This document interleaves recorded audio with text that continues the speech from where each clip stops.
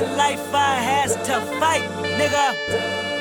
All's my life hard times like, yeah. Bad trips like, yeah. Nazareth, I'm fucked up, homie, you fucked up. But if God got us, then we gon' be alright.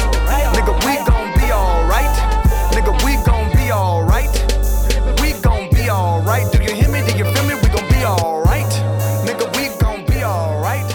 Welcome to Midnight Waves, episode 39 for Monday, June the 1st, 2020. My name is Chris. And my name is John. And this week on the show, we review Alfredo by Freddie Gibbs and The Alchemist.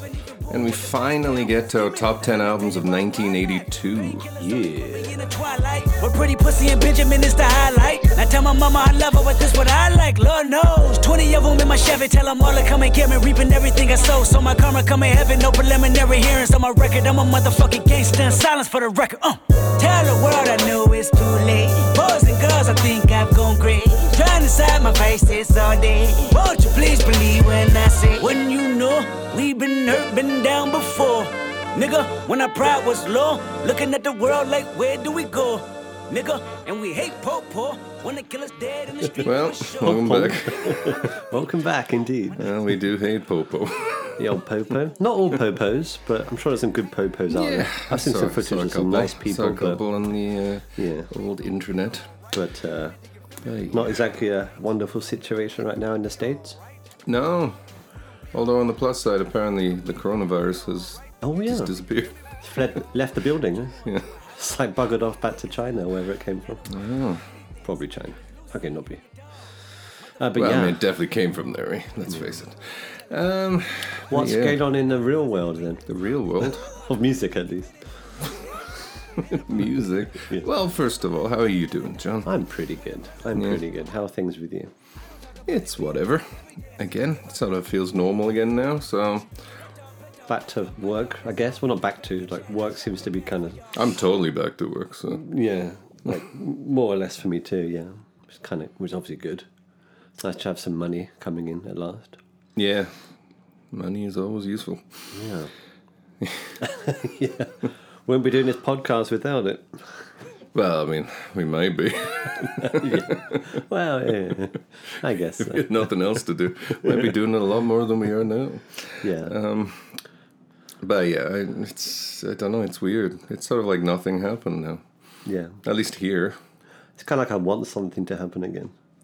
I want something. It's getting boring again. So I want some, some kind of stimulation. I'm sure some gigantic disaster will happen to... Imagine a huge earthquake hits us. Let's now. hope not, eh? That's what we record. I'm really just jinxing the whole world. Yeah, let's hope not. Sorry about that, world. But yeah, music news. I mean, obviously, all the music news is completely dominated by what happened there. Yeah. Over in the US of A. And, I mean, I don't really want to get into that stuff too much. Obviously, it's absolutely horrible what happened. Yeah. Not sure burning down everyone's business and destroying everyone's property is the correct way to solve that problem. Don't think that's the way to do it, but... Police station is one protests. thing, but I can understand burning down especially a police the station. One where the guy I can understand burning down like Starbucks and comic book stores and stuff. But not like private, sort of like small businesses have nothing to do with anything. Exactly. That's sad. It is sad, and the idiots run around with guns on both sides. Great stuff. That's gonna help. Yeah. Anyway, but yeah, I don't know. There's just more stuff cancelled, right? More concerts. I guess concerts are starting to be scheduled for, I think, September, October, maybe. And artists are assuming things will be okay by then. Yeah. So. I honestly have no idea if there's anything in the news other than this sort of situation. Now Jay-Z called the Minnesota governor about justice for George Floyd. Killer Mike did you see his? That was a great speech. I really felt very moved by Killer Mike. Quite unfortunately, when he's in these terms, like I love Killer Mike since he's a solo artist. I love Run the Jewels, obviously. He's one of the two guys in Run the Jewels. Oh yeah, that's He's right. extremely intelligent and well spoken, and he really moved me. But when I was listening to it, and I felt quite moved. And then when I looked at the screen, at the bottom of the news scroll, it says Killer Mike. It's like, That's not the most. do you have a suitable real name, Killer Mike, that you Yeah. could use for these It'd be scenarios? something like Jacob Tyson or something. I mean, it's like the most ordinary name. But Just maybe They could have should gone change with that. at least the surname, like Killer Mike, whatever his surname actually is. I wonder what it is. Yeah, unfortunately, that's not going to work out. So, yeah, Safari sucks, I noticed. I don't know. That's all it is. Halsey got hit by a rubber bullet at a protest. Yeah, Michael Santiago he's- Render. that's it. Yeah, Michael Rinder. Maybe we could have gone with Killer Mike Render, at least. Yeah. Yeah, than just Killer Mike. Unfortunate. But yeah, I mean, I guess that's it. I don't think there's any actual music news at all, is there?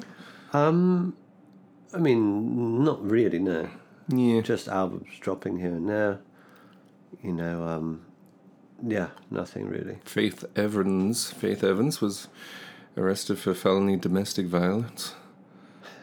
She allegedly attacked her husband, producer Stevie J.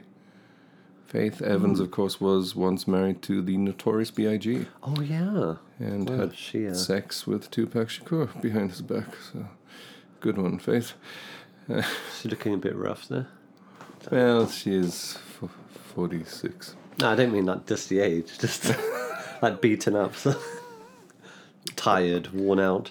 I guess that's Faith without Oh, is that the several makeup? Oh, inches okay. of makeup, Oh, that's like what it is. spray painted on onto her face. Sorry, Faith, I wasn't trying to say that you're not pretty or anything.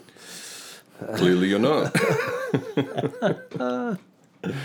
Well, Yeah. beauty's inside, right? Oh, And yes. What's more beautiful than a cheating domestic abuser? Nothing.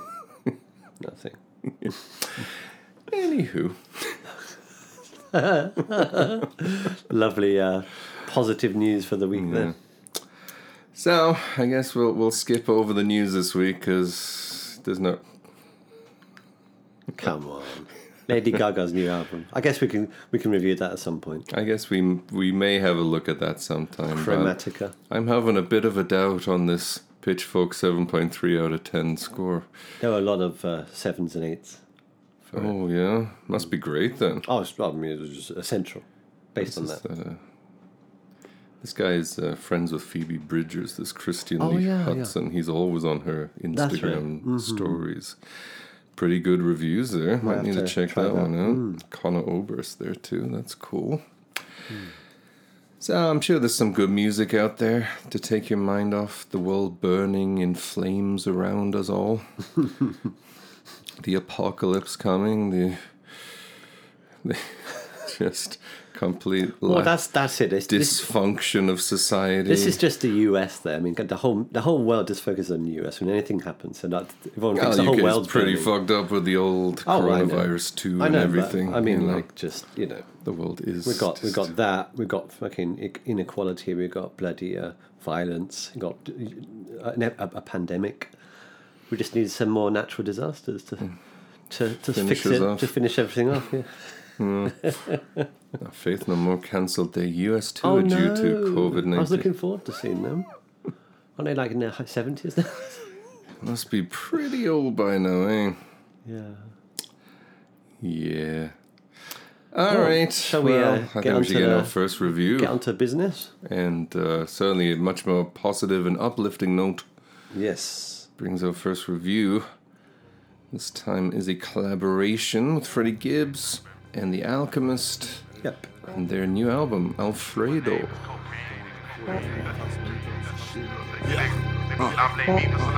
Yeah, you niggas snitching, getting time shade. Sold a book on my Boost Mobile, I boost the crime wave. Telling all my hoes that I love them, I'm playing mind games. When bitches after your last dollar, or they take your last name. I'm married to your shit, jumped up off the porch, then I jumped the broom. Bunny rabbit gang, we be robbing shit like the romper room. Catch a Uber or Elizabeth, I sent the Brizzy. The feds wanna turn the witness, I plead the fifth. Been smoking since 13, I fried my brain so I ain't never stressing. I can't hold no grudges, Michael Thomas, bitch, I'm catching blessings. Police trying to catch me, ain't gon' catch me riding without my weapon. Panoramic roof off on that coupe, I look like George Jetson. Space Ghost, fentanyl, got a gas mask when I make dope. I done seen a lot of OGs catch a table heavy trying to taste dope.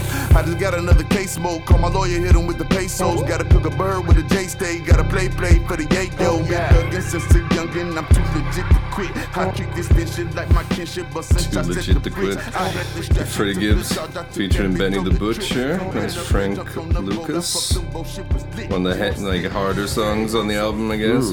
Yeah. Yeah, great song, banger, absolute banger. And here we are with Freddie Gibbs, who is just crushing it year after year.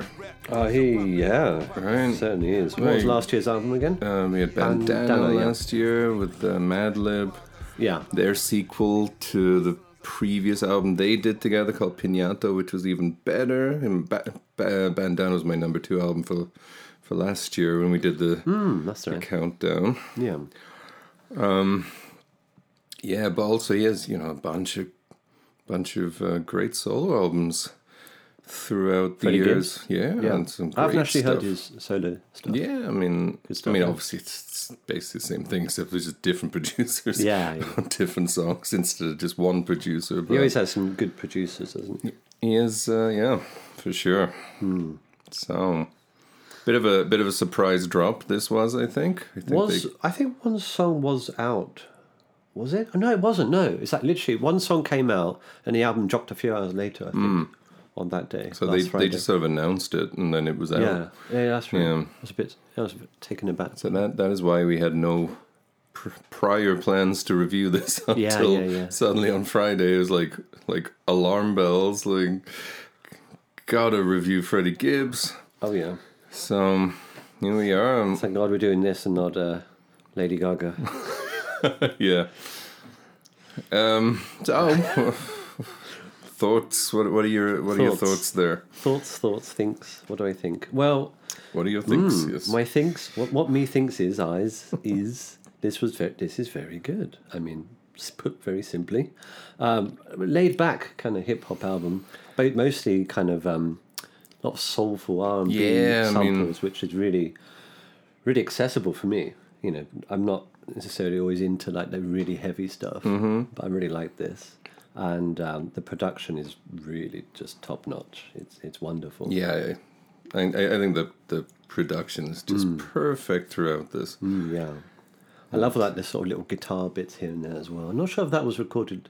Fresh recordings. I'm kind of curious how much of it the Alchemist did, or how much of it is sampling. But it sounded like it was. It sounds like fresh. It's like a lot of it, like that first track there. Oh yeah, what's that one called? Yeah, 1985. 1985. Like the guitar line in that, it does not sound like a sample to me. Yeah, so the guitar line dominates the beat there, and that's right. But it does switch up, so I really don't think it's a sample, but it could be. Yeah, I noticed. Yeah, it wasn't just like the same phrase. Yeah. But yeah, I mean, most of the album's definitely more on the soulful side, more of the like very laid back, very. It's sort of like quietly intense. If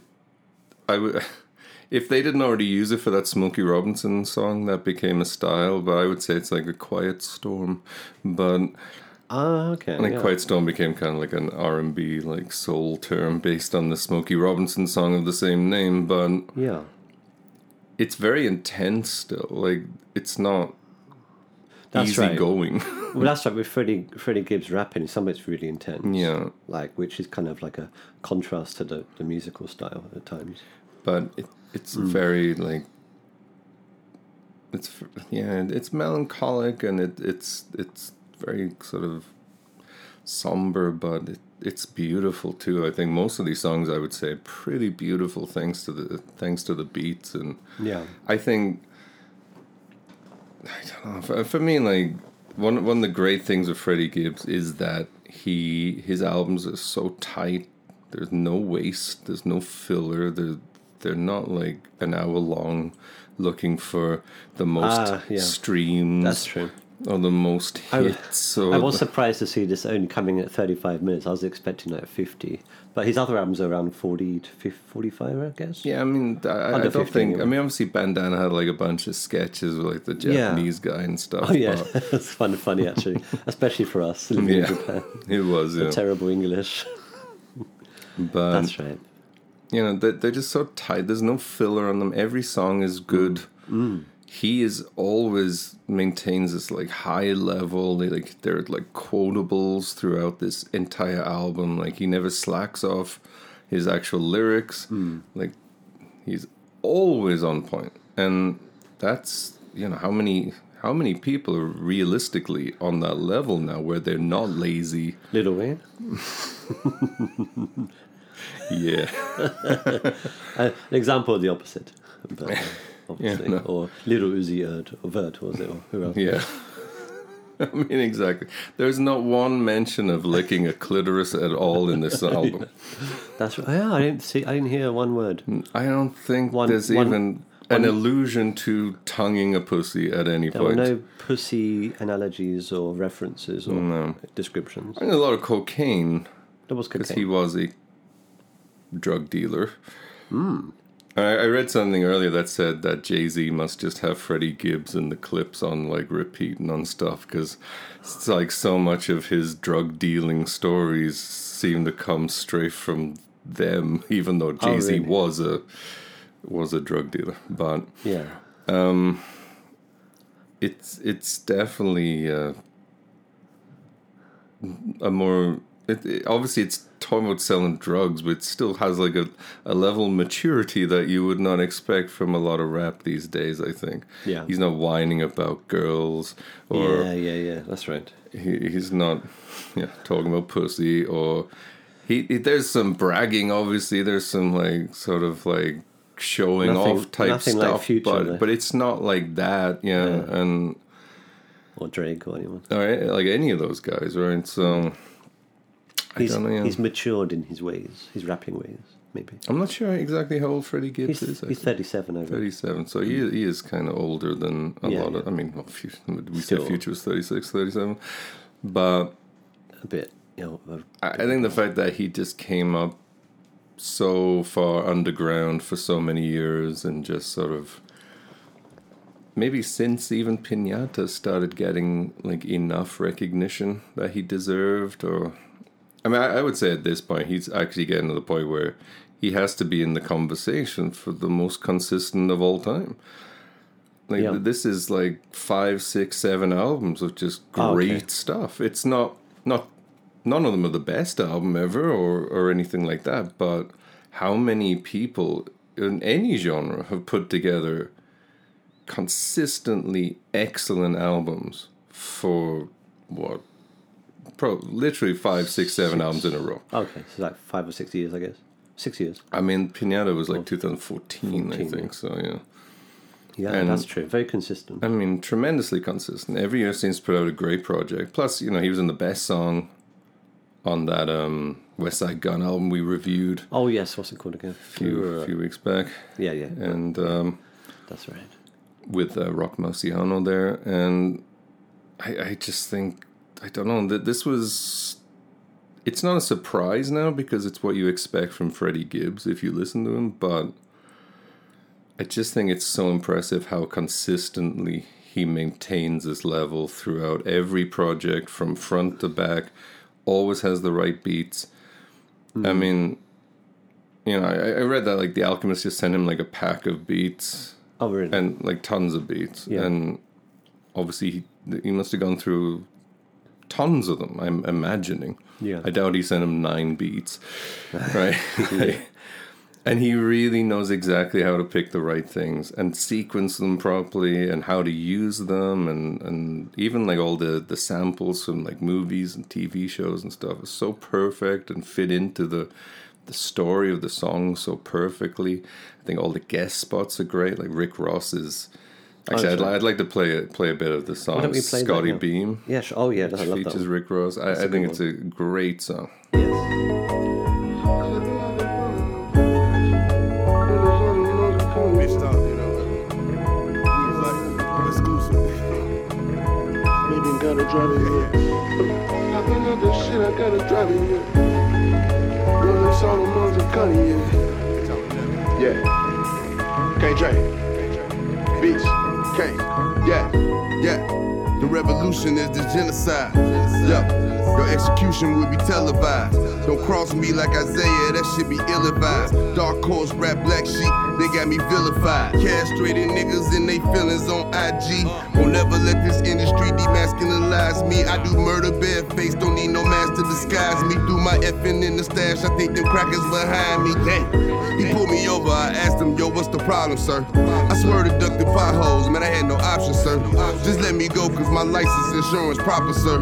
I hate to be on the run for smoking the officer. We was busting that police before Queen and Slim, that's on the fin. Let off 50 shots of the squad car and get in the wind. Told the Gary police in 05 that I got more guns than them. Get the feds if you want a war, and they sent them bitches in. The revolution is the genocide. Oh, Scotty Beam there. Might be televised. Cross niggas like Reference to Bubba the- Chuck. I never gave a fuck. Hook Scotty shot Beam, like the Kareem. media radio type host. Oh, okay. No.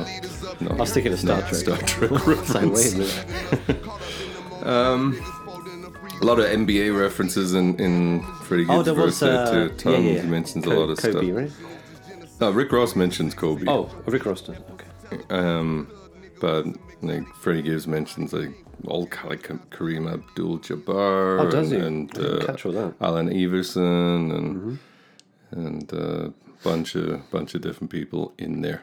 Also has a few plays on the Gil Scott Heron song "The Revolution Will Be Televised," Yes. which he That's right. sort of Just reworked reworded. several Yeah. times within that. That is Scotty Beam, just for you to check. All right, pretty hot. Yeah, pretty cute. Was that a long time ago? Yes. I guess that's now. Oops. Oh, excuse me. I apologize. Perhaps This she is apology will an be American televised. media personality and model, best known as a former producer, Hot 97. Hot 97, of course, probably the biggest hip hop black radio show in New York City. Oh yeah. So, anyway, great song. I love it. Actually, one of my favorite songs on the album, I think. I do love also Something to Rap About. The one with, I also Tyler love Creator. with Tyler. It's a Tyler great one. Tyler's verse is great, I think. Quite aggressive, isn't it? And Quite a. but I love at the end where he says one take, and then in the verse he mispronounced Oh yeah. like Mykonos. Oh, did he? He How said did he say? Mykonos. Oh really? And then at the end he goes, "There's one take. Let me hear it back. I meant to say Mykonos." And then Oh, he starts really? laughing. You know, it's like you just hear him in the funny. background like saying it. But I think like Tyler's great. He's really become a great rapper, and it's still quite a challenge, I think, to be on an album like this for someone like him, Yeah. and to hold his own. Oh, he is delivers a great verse. Great verse, and that's a great song. That has some amazing production too. Yeah. Probably my favorite production on the album, actually. I think. That particular song. Yeah. Yeah. And yeah, I mean, there's a few other really good guest spots. Benny the Butcher there, we didn't hear him, but he's on that song. Frank Lucas earlier, Rick Ross there, and Scotty Beam gives a really solid verse. And Conway, the what's his name? Creator, no. That's Nope. the title. Conway the Murderer. No, what was it? Forgotten now. Just have a look. Conway the Machine. That's Exactly, it. exactly, Yeah, of course. like I think Babies on Babies and Fools, which is a great song too. Yeah. And it's sort of weird. Usually when we review things, I start making a list of like what I think are the best songs or my favorite songs or whatever. Sure. And I kind of just stopped doing that on this album because I they did, all yeah. ended. They Yeah. were all going to end up on there That's the basically. thing. I mean, like Scotty Beam, Something to Rap About, and Skinny Suge. I guess it's some of my Shug, favorite. Skinny Shug, which is a Shug, reference is to it pronounced? Suge Knight. Okay, Shug. But yeah, that's probably some of my favorites. But, I think "Look at Me" is like beautiful as well. but I mean, yeah, exactly. I mean, they're all good. There's nothing on this album that's like, this isn't very good. It's all top quality. Yeah. There's no like weak tracks at all. Like you said, no filler. So a very solid album. Absolutely, yeah. Love the length too.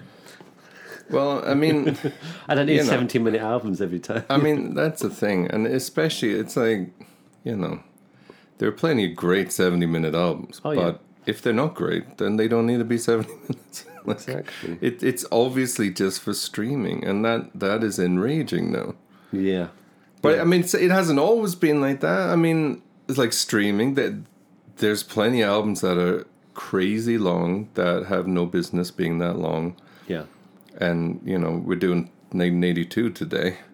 And I hate to keep harping on it, but I think perhaps the most guilty in the history of music might be Prince's 1999, Yeah. where every song is 8 or 9 minutes long. Like half the songs like 7, 8, 9 minutes long.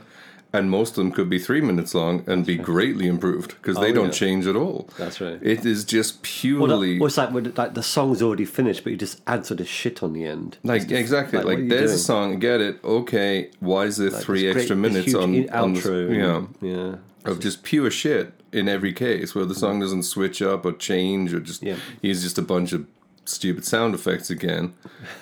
Basically. Yes, yeah. exactly. Yeah. And That's right. That's it's what he was doing. what I assume Guilty as is charged. like the idea is like it's like a party album. People are going to just we're just going to put it on. People are just going to dance all night and blah blah blah. But it's like as a listening experience, I think it's a trash album Yeah, I agree. overall. Yeah. Despite having one of the best songs of the entire era in it, Oh, yeah.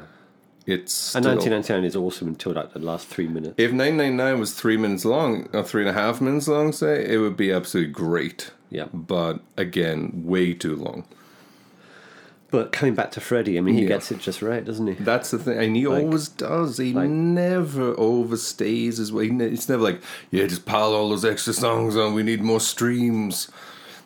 I need 40 songs on this. Hey, have we got any singles we can remix and put 8 of those into? I mean, he's really just like, he's really thinking of the audience, and he's really thinking about the quality of his music. His, like, And even though he is that's- like another like cocaine drug dealer rapper, he clearly cares about his music as art. as art. Yeah. And as like to have some pride in it, not just to grab money. I mean, the thing with something like Freddie Gibbs, he has a great voice and he's like he has great flow and he's obviously a great lyricist. He could easily just sell out and get a bunch of Metro Boomin beats, Definitely. and put out like a Lil Uzi Vert album, but like exponentially better, and with 28 tracks on it, and probably be, if he wasn't so old, I guess, by rap I guess. standards, Yeah.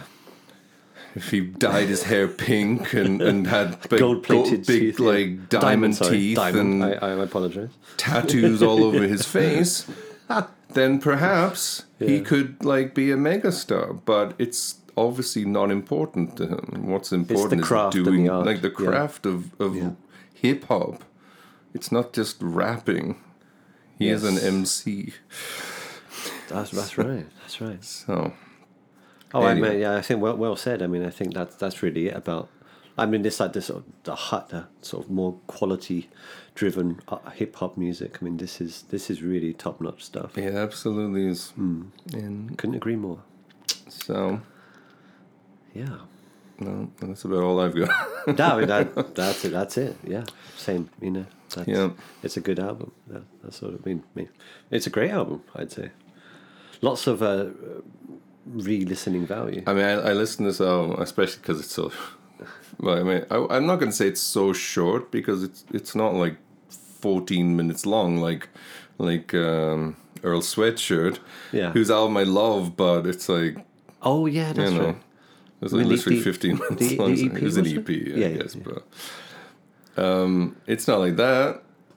But I listened to this like about 7 or 8 times. So did I. Yeah. Yeah. And it not just because it's so short, but because I was loving it. So, great work, Freddie Gibbs. Yes. And The Alchemist. If you're listening, The Alchemist, Yes. yes. If you're listening to The Alchemist, huge round of you applause. Laced this thing. This was Laced it. amazing. So, Indeed. gonna give it some scores.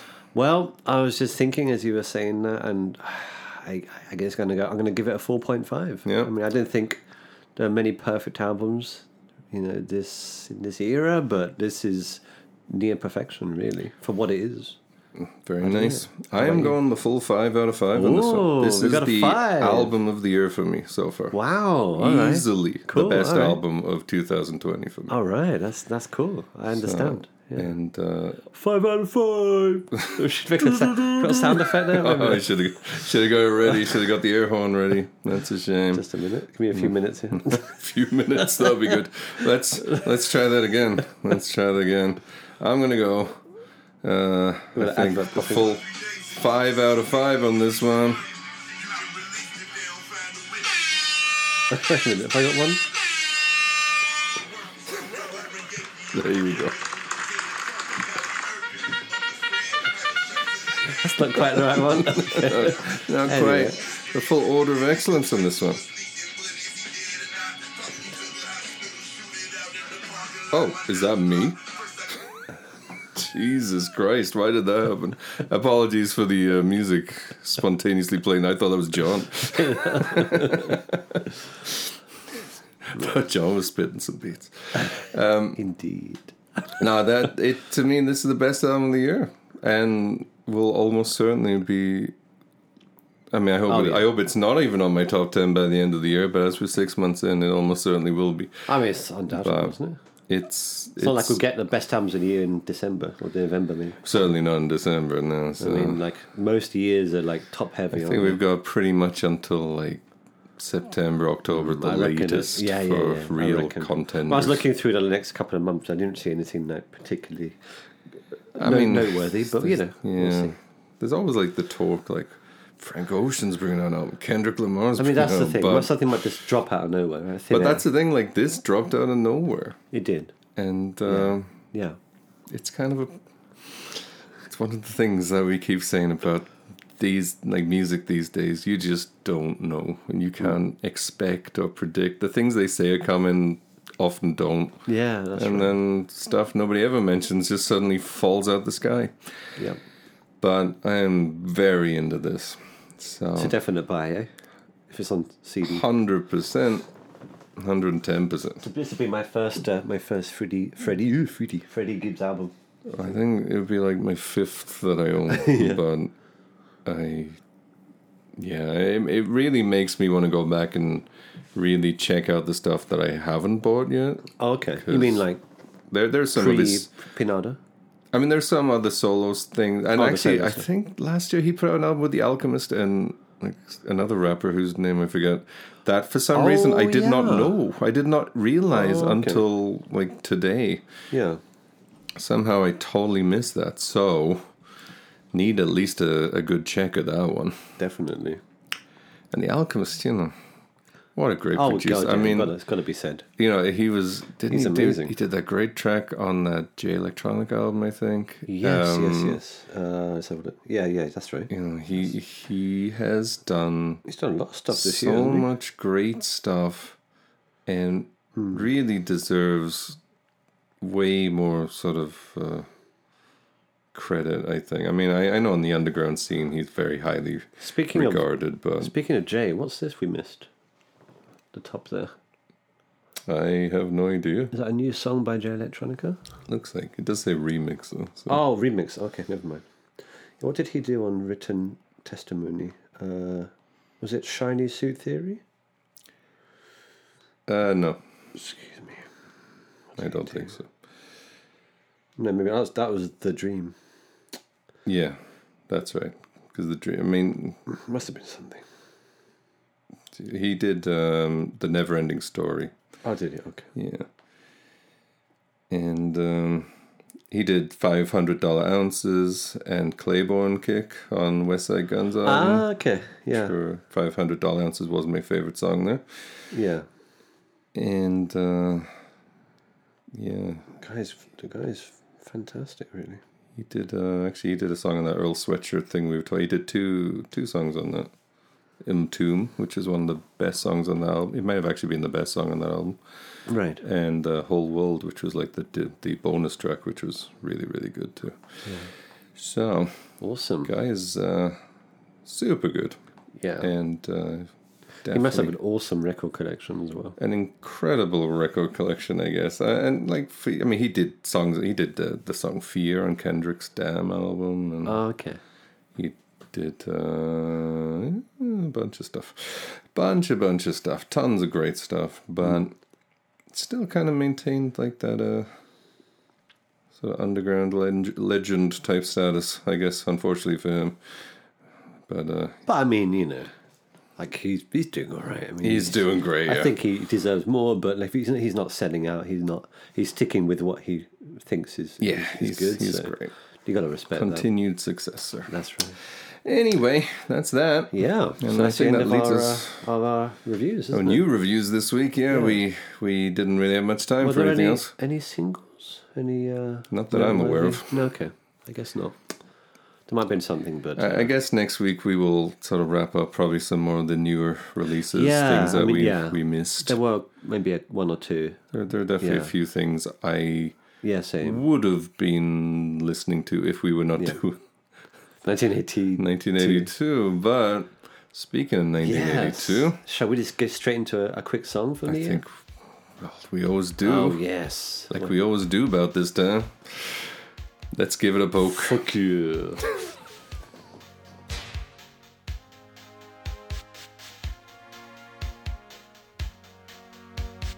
Guess I should know by the way you parked your car sideways at a wooden last. See, you're the kind of person that believes in making out once, love 'em and leave 'em fast. Guess I must be dumb. She had a pocket full of horses, Trojan and some of abused. But it was Saturday night. I guess that makes it alright. You see, what have I got to lose? And honey, I say, leave it calling. Baby, you're much too fast. Leave it calling. You need a love that's gonna last. Guess I should've closed my eyes when you drove me to the place where your horses run free. So Wow. Little Red That's a Corvette. good Prince song.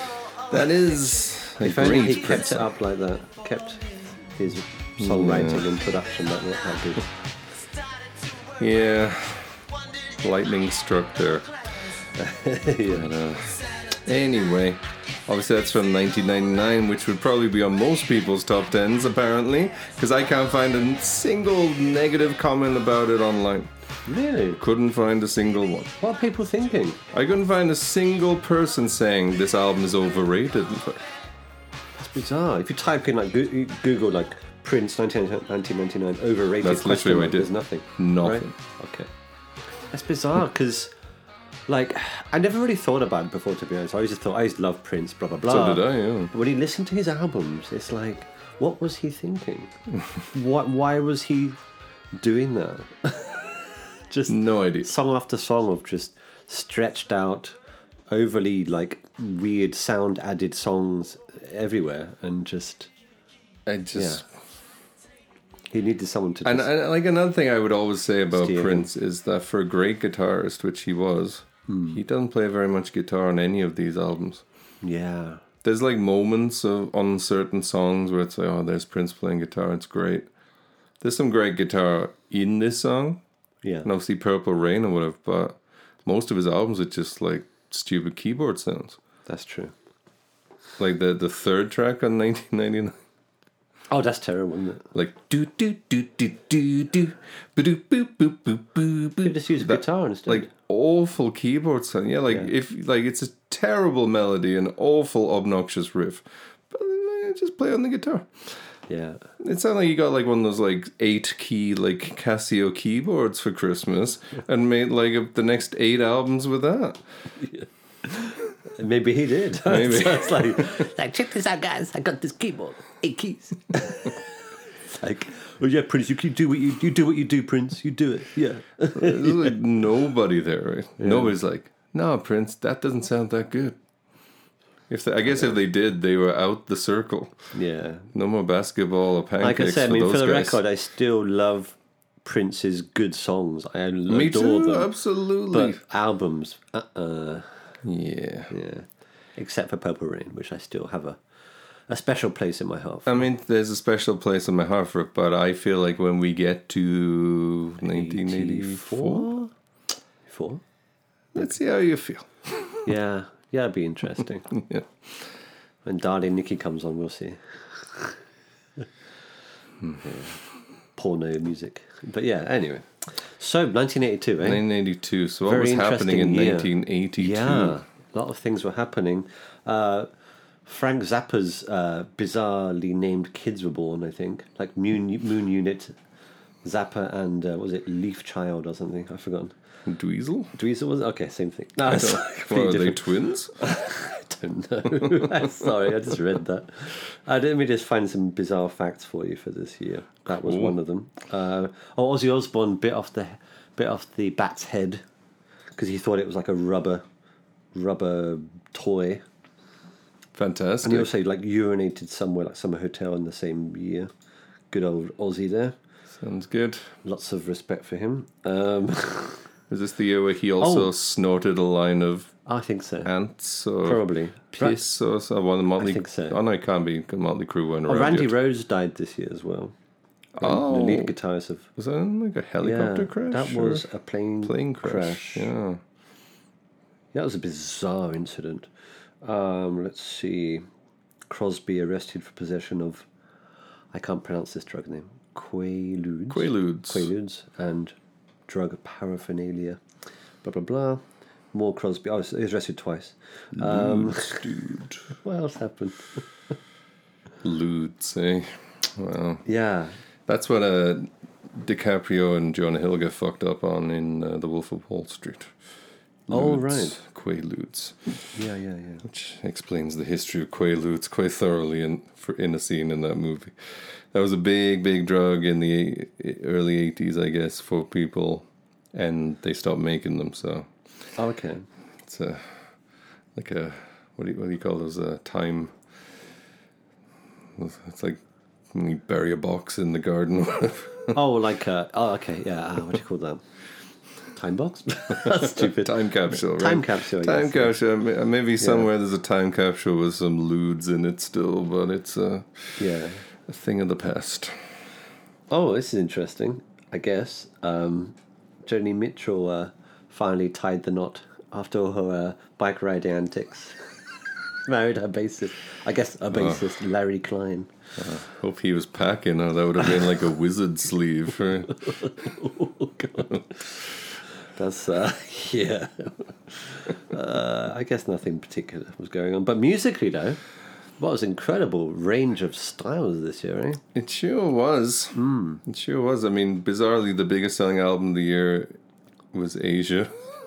That's odd. Asia by Asia, which Yeah. I would love to know what anyone was thinking with But that. I don't get that. I mean, is that maybe one good song on the album? I don't know. Like, there must have been something. No idea. Something around at the time. Maybe it's the drugs or the confusion. Was there like a movie or TV show or something that used Maybe. a TV commercial? Maybe. The biggest selling song in the US was "Physical" by Olivia Newton-John. That's right. Worldwide, In the world was "Eye of the Tiger," of which course. deserves to be there. Damn right. I mean, good album, by the way. Not on Yeah. not in my 10. I'll Solid say right album. now. I agree. I was surprised how almost on much my I liked 10. that album. Actually, yeah, there was some surprisingly big songs that are kind of whatever, like Ebony and Ivory by Paul McCartney and Stevie Wonder is one of the worst songs of all time, I think. Probably the worst thing Stevie Wonder or Paul McCartney ever did. Oh, Paul McCartney did the Frog song, so that can't be the worst thing he ever did. Don't You Want Me by the Human League, still one of the top songs of the year, a year after it came out. That's right. Just it's weird looking at this, like the top 10 singles, certainly in America, is that how many of these artists did we listen to for this list? Like 2? Sure. A lot of the stuff was released the Survivor's previous year. there. A lot of it was last year, though, wasn't it? Toto was there. That was like Tainted Love was 1981. Yeah, I mean a lot of these were, so they were still releasing Hall Notes, I singles think. after the fact. Yeah. But we never listened to John Cougar, did we? No. Who would later become John Cougar Mellencamp Oh, that's right. for some reason. Yeah. Strange choice. Interesting. Yeah, very strange. Oddball John. Didn't get to Joan Jett and the Blackhearts there. I Love Rock and Roll, obviously a very famous song. Yeah. Did not listen to her. Yeah. Go-Go's are there, I guess. A lot of really Men at Work Down Under, I think, was a big hit in '82. Like, I know you're not a big fan of that song, but I am not, no. I do like that. I guess it was like when I was a kid. It was a big song, but it was a big song a bit later, I guess, on MTV. Yeah. But yeah, that was a Men big at Work hit. got a big song, well, not that big, I guess. 30th biggest selling single in America with Who Can It Be Now, but Land Down Under not showing up on this. Oh, but it was an American article list. worldwide. Worldwide, thing. yeah. I think they're guess. an Australian band, weren't they? They were, yeah. That's pretty obvious, isn't it? Anyway, from the name. Yeah. But yeah. Any hoot? Yeah. So it's kind of interesting to me how the singles and the albums were very sort of a different animal then. Yeah, and I was going to say, like, where do you see punk and new wave amongst? Well, sorry, punk, I should say. There's nothing. So on metal, zero, isn't there? of course. Yeah. They sold nothing. Yeah, that's I right. mean, it was very much the most commercial stuff possible That's that right. was selling as singles then. But it wasn't sort of up to the into the 70s, really, was it? Like the No, biggest of selling course, stuff was yeah. like a lot of the. I mean, the 80s was alternative definitely a things. turning point of like art or Yeah. commerce, I guess, I think so. that we've never truly recovered from. So Yeah. Maybe the 80s destroyed the pop 90s music. for a while kind of had a situation where at least some of the best music was the most popular music Yeah, as well. yeah. And I guess you could say even in some sense the 2000s, some of the better music is the most popular music. Yeah. But generally speaking, since the 70s, we completely lost that thread. Yeah. Yeah. So And lots of That's why- albums with just good singles and filler. that's why these days critics like to pretend that stuff like Selena Gomez and Lady Gaga is actually really great, top-notch music of artistic value that you should enjoy listening to. That's right. Not because it's popular, but Yes. because it's good, which is obviously complete bullshit. That's right. It really is. Just a complete dishonest lie. And that's why we're here. To set the To record set the record straight. straight and tell you, don't like stuff. Don't like shit. This is the motto stuff. of Midnight Waves. It's not okay to like shit music. Unless we like it. We need to write that on our poke stick. Unless we like it. And obviously I do like some shit music. Oh, I'm yeah. willing to admit to I it. might have an album in my top 10 you might regard as shit, but I love it. But, I'm sure I have some in mind that many people regard as shit. So. yeah. And there's no accounting for good taste like we have. But but music is at the end of the day a personal thing. So True. yeah, But but some if people you think won't. Selena Gomez is a artist, Yes. then your personal opinion is not worth shit. Oh, Eat a bag of dicks. Indeed. And so shall we? let's with on that on the dick note, shall we start our start countdown? a bag of 10 respective dicks. All right. And So what's your 10th best dick my album even? 10th best dick. Wow. Have to think about that. Oh, what's his name? John Holmes. Never really got hard though, did it? Yeah, I guess not. Too much cocaine. Where are we going with this? You mentioned I'm John sorry. Holmes. I'm sorry. I don't All wanna right, take all right, it. all right. My Excuse number me. 10 is Milo Goes to College by The Descendants. Oh, very nice. Let's Yeah. listen to something from that.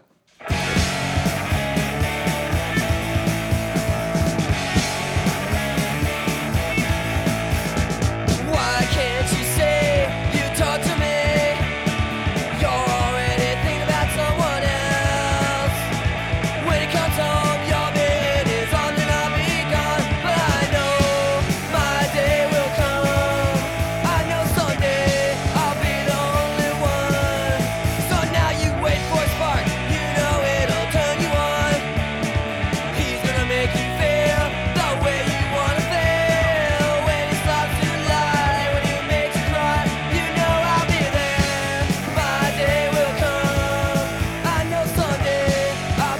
Hope by the Descendants. One of the, I guess one of the most significant albums of the pop punk, hardcore punk kind of scene. It was one of the first, I guess it might have even been the first pop punk album that it actually had melody. Right. And like maybe a little bit more humor and irony kind of thing rather than being angry or hating everything. That's right. Interestingly, the singer there, Milo, I'm not sure, Åkerman, actually is a PhD with a doctorate in molecular biology. Jesus Christ. So he's Wow, that's incredible. he's It's not dumb, is he? pretty smart guy there. Yeah. And although he does sound about 12 years old on most of That's his the album. thing that threw me off a little bit about this album. I kinda- Great music. I but- kind of like that though, actually. Yeah. And there's so much, there's just, I mean, it's only 22 minutes and 10 seconds long, this that's album. always great. It's really kind of, one of the things that kind of hit me with this, I think, one of the things I enjoyed about it is that we're already in sort of the era where music is very, like, taking itself very seriously. And has like images, everything, and there's like all these sort of weird concept albums about aliens and all this kind of shit. And these guys would they just feel like normal people making fun of the world Yeah. in the lyrics, and the songs are obviously very raw, but it's still very well recorded. And I would say like the first couple of songs are like way more sort of hardcore kind of punk, like little bit unappealing. But as the album goes on, weirdly, it's only 22 minutes, it gets more and more and more melodic. And I think certainly the last half of the album is actually basically like a pop album at that point. Okay. And I just really enjoyed listening to it. And it is massively influential. Even as Wikipedia showing us, Fat Mike of NoFX claims it as his all-time favorite album. And if Fat Mike thinks so, how can you argue? So that's not Killer Mike. No, that's Fat Mike. So there's Killer Mike, there's Fat Mike, and I guess there's Dirty Mike somewhere as well. I'm sure there's plenty of Mikes, but That's cool though. the irony is Killer Mike is also a Fat Mike. Oh, Well, he is fat. yeah, exactly. Fat Mike looks decidedly svelte compared to Killer Mike. He does, yeah. So, sucks for you, Killer Mike. You missed out. Anyway, I don't know. Like, it's not like an earth-changing album or anything, even though it influenced so many bands in the 90s for sure. And, you know, I mean, like Dave Grohl said, if the Descendants had made this album in 1999, they'd be living in mansions now. Oh, okay. So, I see. Yeah, like Green Day or whatever. I mean, all those bands, Offspring. Blink 182, Offspring, 182, yeah. Lagwagon, Green Day, like NoFX, like as Fat Mike is from, like so many of those bands that hit it big or pretty big, like they wouldn't even have a sound with this album. Yeah. So it is very influential, but it's also really fun to listen to. And it wasn't like a definitive must be on my top 10 album list, but when I was looking at some of the other contenders for 10th, I kind of wanted to just give this album a little bit of props. Yeah, I understand that. Like I was kind of like, well, I don't know. With my 10th position, I was choosing between 5 albums, basically. I wanted all of them to be my top 10. I mean, there were plenty of albums I could have put here for sure, and I would have been happy with any of them, Yeah. but in the end, it was sort of like, well, that is just so fun. And Yeah. sometimes fun is just, fun. I mean, obviously, I'll get to it now, but I mean... Well, yeah, maybe we My- transition there into your number 10. my 10, but like I don't know, I just couldn't really choose between several albums, and at the end of the day I went with the album which I enjoyed the most, which I would and do listen to more than the others. Yeah. And I mean, it's not a superb album, but the highlights on it for me are just really high, so that's why I chose Toto's 4. Okay, cool. Yeah, Let's give something from that a listen. I guess Africa. I assumed so. Could be Rosanna, though. That was the Rosanna's biggest the hit, other weirdly. one, But yeah, let's go Africa.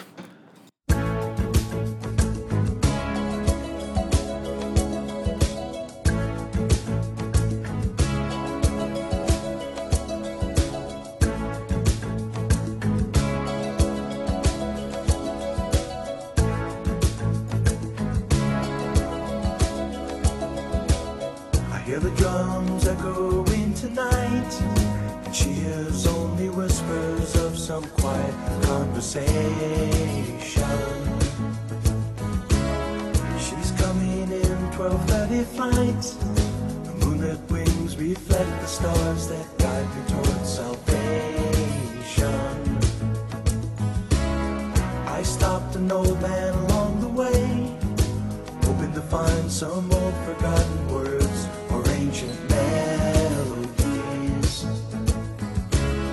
He turned to me as if to say, hurry boy, it's waiting there for you. Gonna take a lot to drag me away from you. There's nothing that 100 men or more could ever do. I guess the rain's down in Africa. We're gonna take some time to do the things we never had.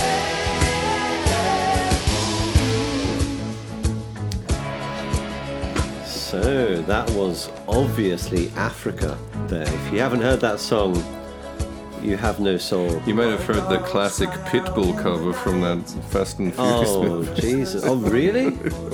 Oh, no. it's He on- didn't, did he? I think it was a Fast and Furious. Whatever it's from. It's one of That's those kind of terrible. movies. That's- Fuck me, it's unbelievably That's terrible. disgraceful. This song, I mean, the only cover I like of it is Andy McKee. He's like beautiful acoustic guitar version of it.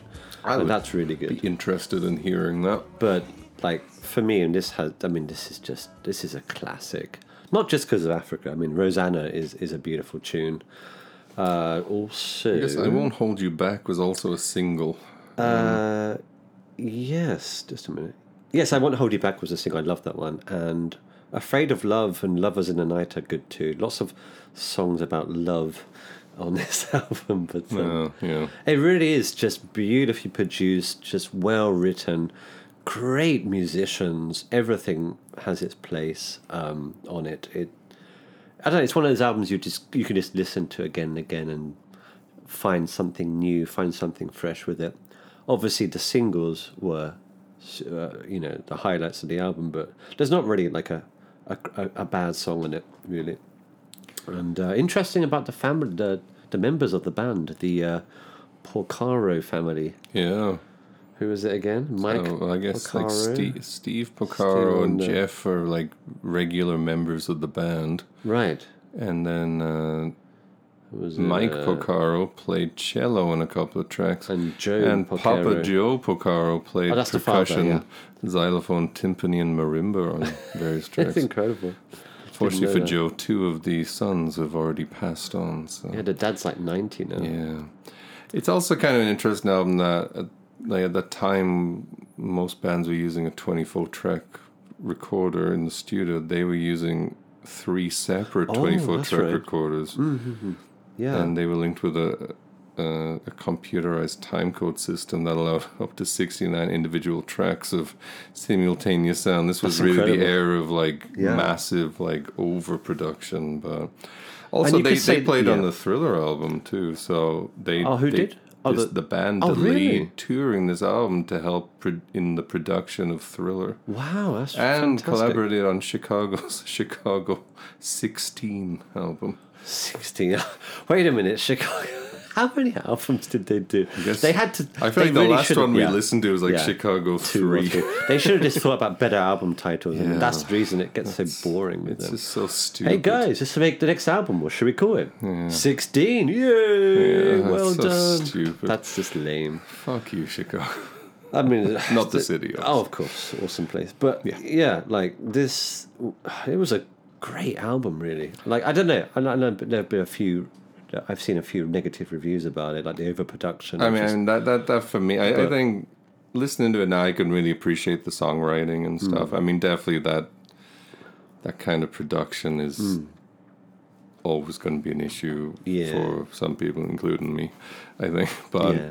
where nothing really sounds real on the album, I think that would be my only criticism of it, where even the drums don't really sound like drums. Although sounds, they are. They are, yeah, but it does sound. it sounds can like a sound that. simulation of a band It's just rather too than perfect, right? Yeah.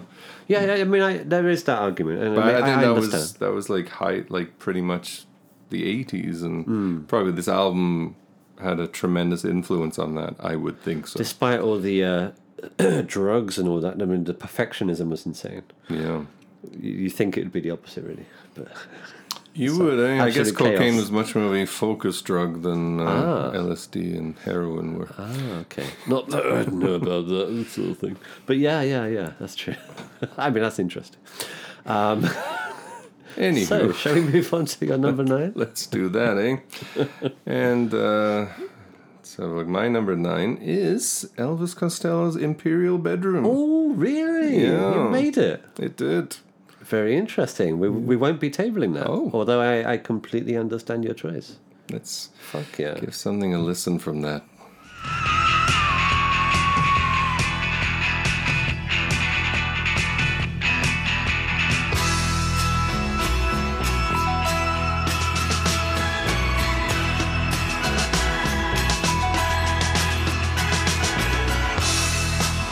So this is where he came to hide when he ran from you in a private detective overcoat, dirty dead man shoes, the pretty things of Knightsbridge, lying for a minister of state is a far cry from the Notting Hill here at Traitors' Gate. 'Cause the high heel he used to be has been ground down, and he listens for the footsteps that would follow him around. So man, my love is a crime, but will you still love a man out of time?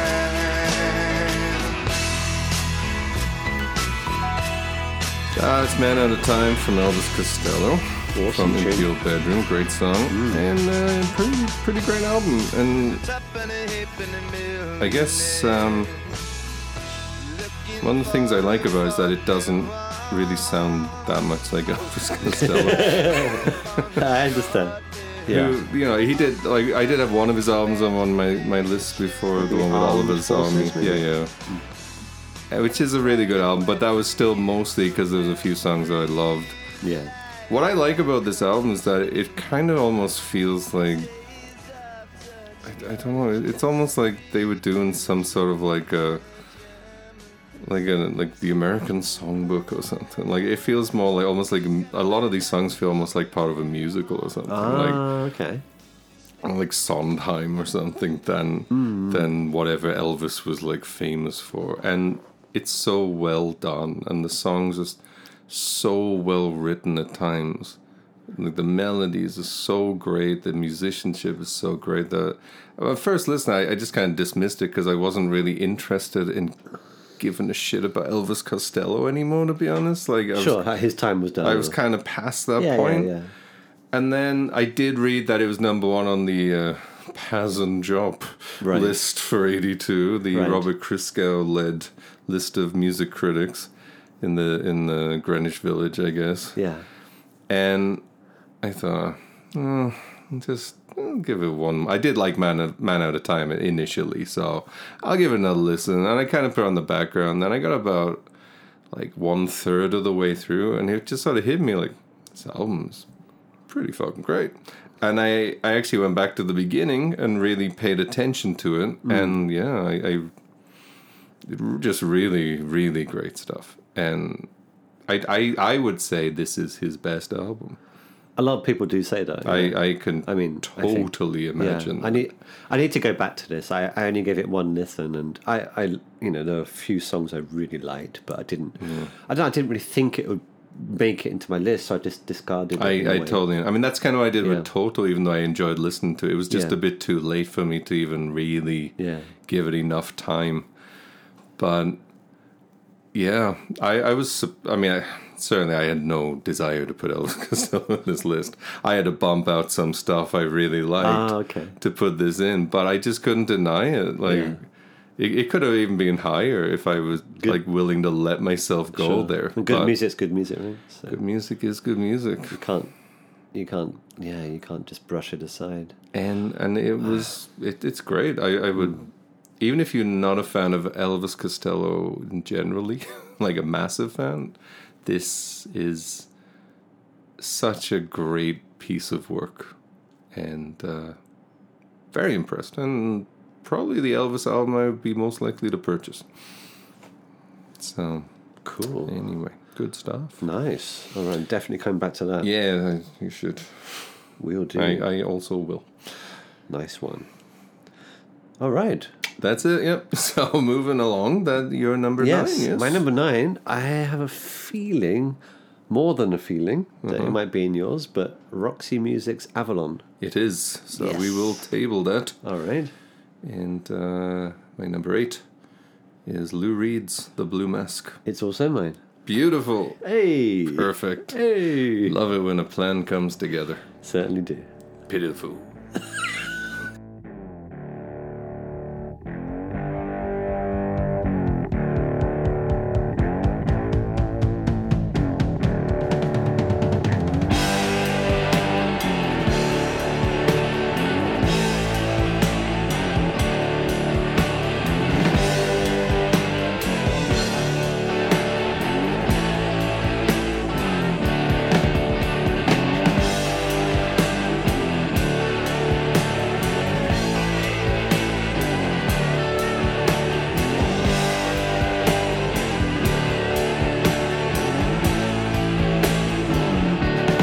Waves of fear attack in the night. Waves of revulsion, sickening sights. My heart's nearly bursting, my chest choking tight. Waves of fear. Waves of fear. Waves of fear. Squat on the floor, looking for some pill. The liquor is gone. Blood drips from my nose. I can barely breathe. Waves of fear. I'm too scared to leave. Waves of fear. So, Waves of fear. in case you couldn't tell, that was Waves of Fear by Lou Reed Yeah. from the Blue Mask album. Both of our number 8s. What an album cover that is. Yeah, it was, So yeah. cool. The Great. font, typeface. Did becoming a Supreme t-shirt at one point around Yeah. 2012 or 13. I need this T-shirt. Yeah, you pay a lot of money for it now. Well, I mean, I'll just print it on my maybe printer. maybe there's like an Stick it official on. Lou one without the little Supreme on the Yeah, back. yeah. But yeah, This was a surprise, though. Eh? it was a bit because as much as I like the first Velvet Underground album, and I love some of Lou Reed's was Transformers or some songs on there. Transformer, I think. Yeah. I love Satellite of Love and Perfect Day, of course. But I've never really loved like some of the other Velvet Underground albums or his other solo albums that Yeah. always seem to get great reviews and Yeah. highly regarded. I just, it's not like I hated them, but I listened to so many of them when we were doing these lists, and I just never considered almost any of the others. Velvet Underground was on one of my lists, but Yeah. Transformer was almost on one of my lists. Well, I reckon that is mostly because of the band playing with him. Don't you think on this album? In this, I think mostly partly, but I think his songwriting is great The on songwriting this, is and I better, think yeah. it actually he is writing. They feel like complete songs to me, like that song about like I dreamed I was the president or whatever it's called. yeah. Like that is an excellent. On the day song. John Kennedy died? Oh, if that's what it's called. Okay. It might be. Yeah. Didn't learn the names of the songs. I'm But just looking at it. He talked about having like a dream of being the president. And that is a tremendously well-written song. And So better songwriting, better lyrics. I mean, I think it's you know, if you look at like Perfect Day, I think that's like a perfect song. But he didn't do it enough for me.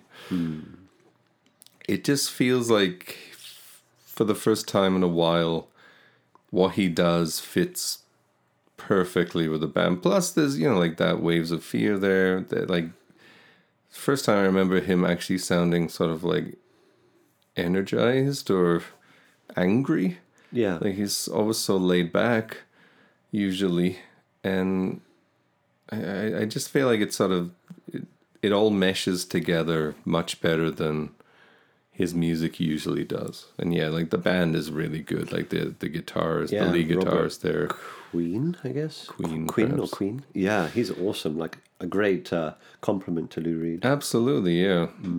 And I don't know. It's an unusually sort of pleasant listen. Like the more you Despite listen to the it, dark themes, it's yeah. I mean, it's, obviously, there's a lot of like alcoholism, drug drugs addiction, and and like guns, violence, and you got a song called "The Gun" plus "The Heroin," and the heroin is a very obvious and Yeah.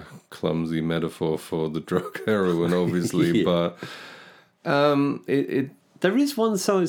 You could say it's a bit lame with the lyrics. Women, I like women better. I agree, except that when I was thinking like that song, if that song came out now, it would sound sort of like obvious. Yeah. That was like 1982. Like That's true. like that song probably felt insane in 1982. Right. Like, you mean women are just like 3 holes and a kitchen job, right? Like like that's pretty much what it was, though. I mean, Sure. I don't know. Where's my food? And Where's my bend sandwich? over. Bend over. Like, De Niro in This Boy's Life. You can get from behind or you can get on your side. This is my house and I make the rules. Like, that was the general attitude in those days, I believe. Yeah, I mean, they weren't exactly treated fairly. So there was not a lot of like high profile men like saying how sad the world would be without women. True. And even, I mean, he's like, it's one of the most progressive songs It is, ever, I it think. is. For that in time, that area. yeah. He's even talking about how he basically knows he shouldn't talk about women in that way, but he loves women. Like, it's very much of a 2020 sentiment in a 1982 song. So it's, I agree with you. It sounds kind of corny, but the music itself as well song does sound very itself is- progressive, doesn't it? Yeah. Like it sounds like something that could be released 10, 20 years yeah, later. totally. And I mean, totally of that era. It's weird Very how good. he was. Is he in touch with something there? So in I tune don't with know. the future somehow. I don't know what it is really, because he doesn't sound particularly special in any way. He's not really a good guitarist. He's obviously not a good singer. But somehow he was always kind of ahead of his time and like on the cusp of something Maybe that would... it's the old DRUGS. Maybe. I don't know. Maybe. But he was channeling something good. That's for sure. Several times. Yeah. Several times. So anyway, a very good album. Yep. So, Definitely. definitely a bit of a surprise. Listened to it more out of like duty than desire originally, but really ended up liking it. Yeah. So that takes us to our number 7. Yes. Yes. My number 7 is The Misfits Walk Among Us. Oh, okay. Cool. And I will give... Let's listen to Skulls.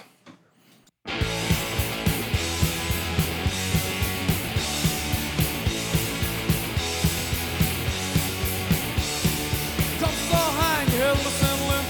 Bodies with no surprises, and the blood drains down like devil's rain. We'll bed tonight. I want your skull. I need your skull. I want your skull. I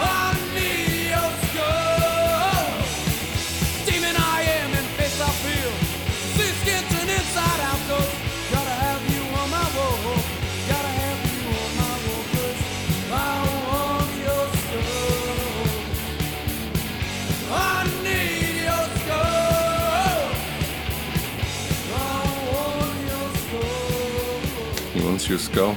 Oh yeah. So, The Misfits with Skulls, one of the catchiest and most pleasant songs about desiring to cut off somebody's head and keep it. What was their deal?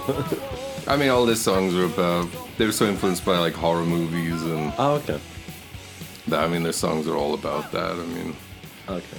I was saying you off mic, They but weren't serial killers or anything. no, I mean, obviously singing with Glenn Danzig, who went on to form Danzig, and Oh, right. the classic song Mother, which I absolutely love.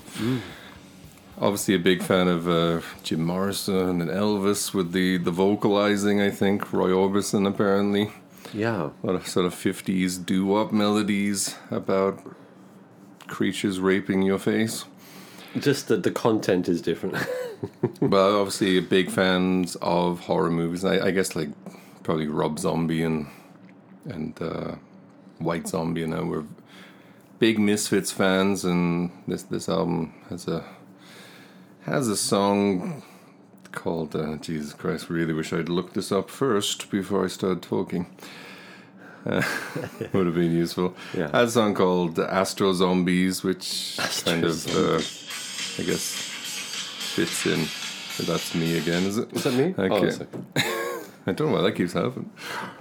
Very weird. Bizarre. Every time I look at something, I'm not clicking the play. No, I'm sure it you're just not. starts playing in the background. Stupid AI, right? Yeah. But yeah, it's anyway.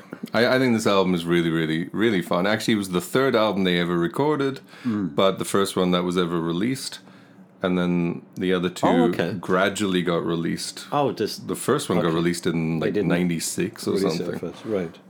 So When were the Misfits? When did they? I mean, they formed in like '78 and started 78. recording. So they were then. around at the beginning of punk, basically, or Yeah. around the middle, But- near the beginning, I guess. Yeah.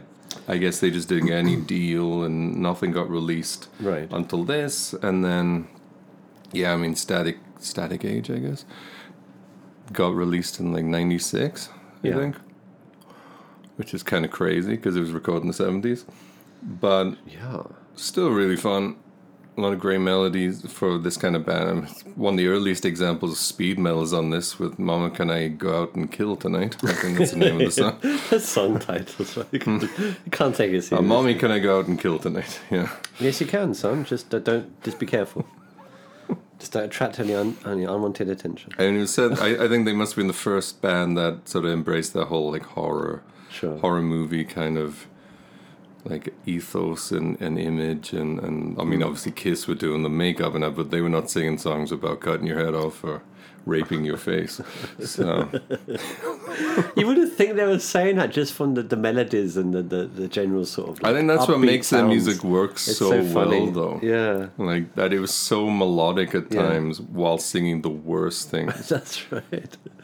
It's like, can I come over and cut your head off? Like, Bam, bam, bam, bam. It's just. are you gonna be crazy. really committed to the bit to be crooning like, "When new creatures rape your face"? Like, you've really got to be into the whole idea of like that we're gonna be like a '50s band singing about brutally murdering people. It's funny. Right? Like we're gonna be all in. But I mean, one of the most influential bands ever. That is really, that And is so non-commercial. It's incredible. I It mean, is you have like to the respect that. antithesis of Toto in a way, right? Like, Yeah. That's right. And Yeah, but I that's- love it. I really did. I really enjoyed the album. It's very quick, and there's It some must be- great melodies I'm there. guessing it's under 30 minutes. Yeah, Or around. It's like they're 25 minutes. So, Okay, there you go. And how many tracks are on there? 13. That's not that many. Not too bad. It's not like it's. Like 300 songs. There was that band. I'm guessing it's not on your list. Angry Samoans. Angry Samoans album. I really a lot of tracks really under, like that under album. 40 seconds. Yeah, 50 but seconds. I mean, the Minutemen put out an EP this year. I think this yeah? was the year the Minutemen debuted, and all their songs were under a minute. That's why they chose the name the Minutemen. So their EP is like 8 minutes long or something. We should pay. But all their albums were like 12 minutes long and stuff like that. incredible. And that was in an era without streaming, so Sure. you had to just buy those. Like, come on, Those guys. those are all vinyls. Give us more length. I'm paying 10, 20 quid for this. I mean, I guess they're probably putting out way more tracks than that. It was Yeah. probably like album length, but so many songs. Yeah. Yeah. Awesome stuff. Anyway, I really enjoyed that, and this Yeah. is for me the era actually when I guess punk kind of became fun, Okay. not just angry. Sure. So it's a pretty good. It's definitely got closer links, I think, to the '90s alt rock scene than a lot of other music of this era or previous eras has. Yeah. So just for that, it's kind of fun. Anyway, what's your number? My 7. 7. My 7 is Iron Maiden, Oh, The Number of the Beast. and we should give that a listen. Okay.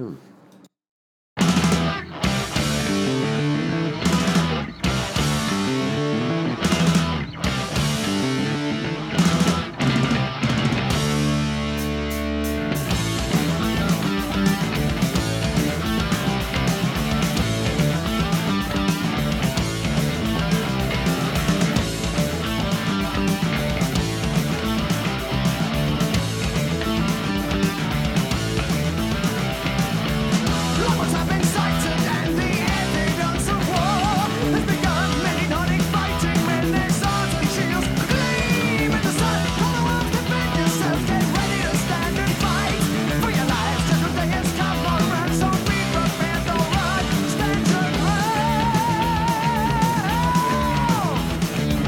They're coming in from the same, they're coming out of bed. But in the blazing sun, the battle has to be won.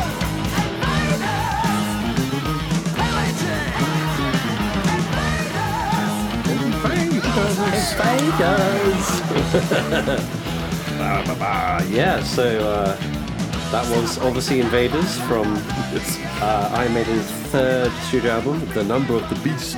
Yes.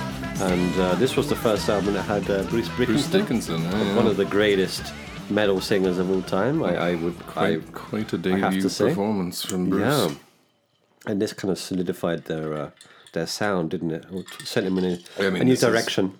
This is it from now on, right? And Steve Harris, the bassist or the main man of Iron Maiden, building the songs around Bruce Dickinson's voice as well. So, and this is awesome.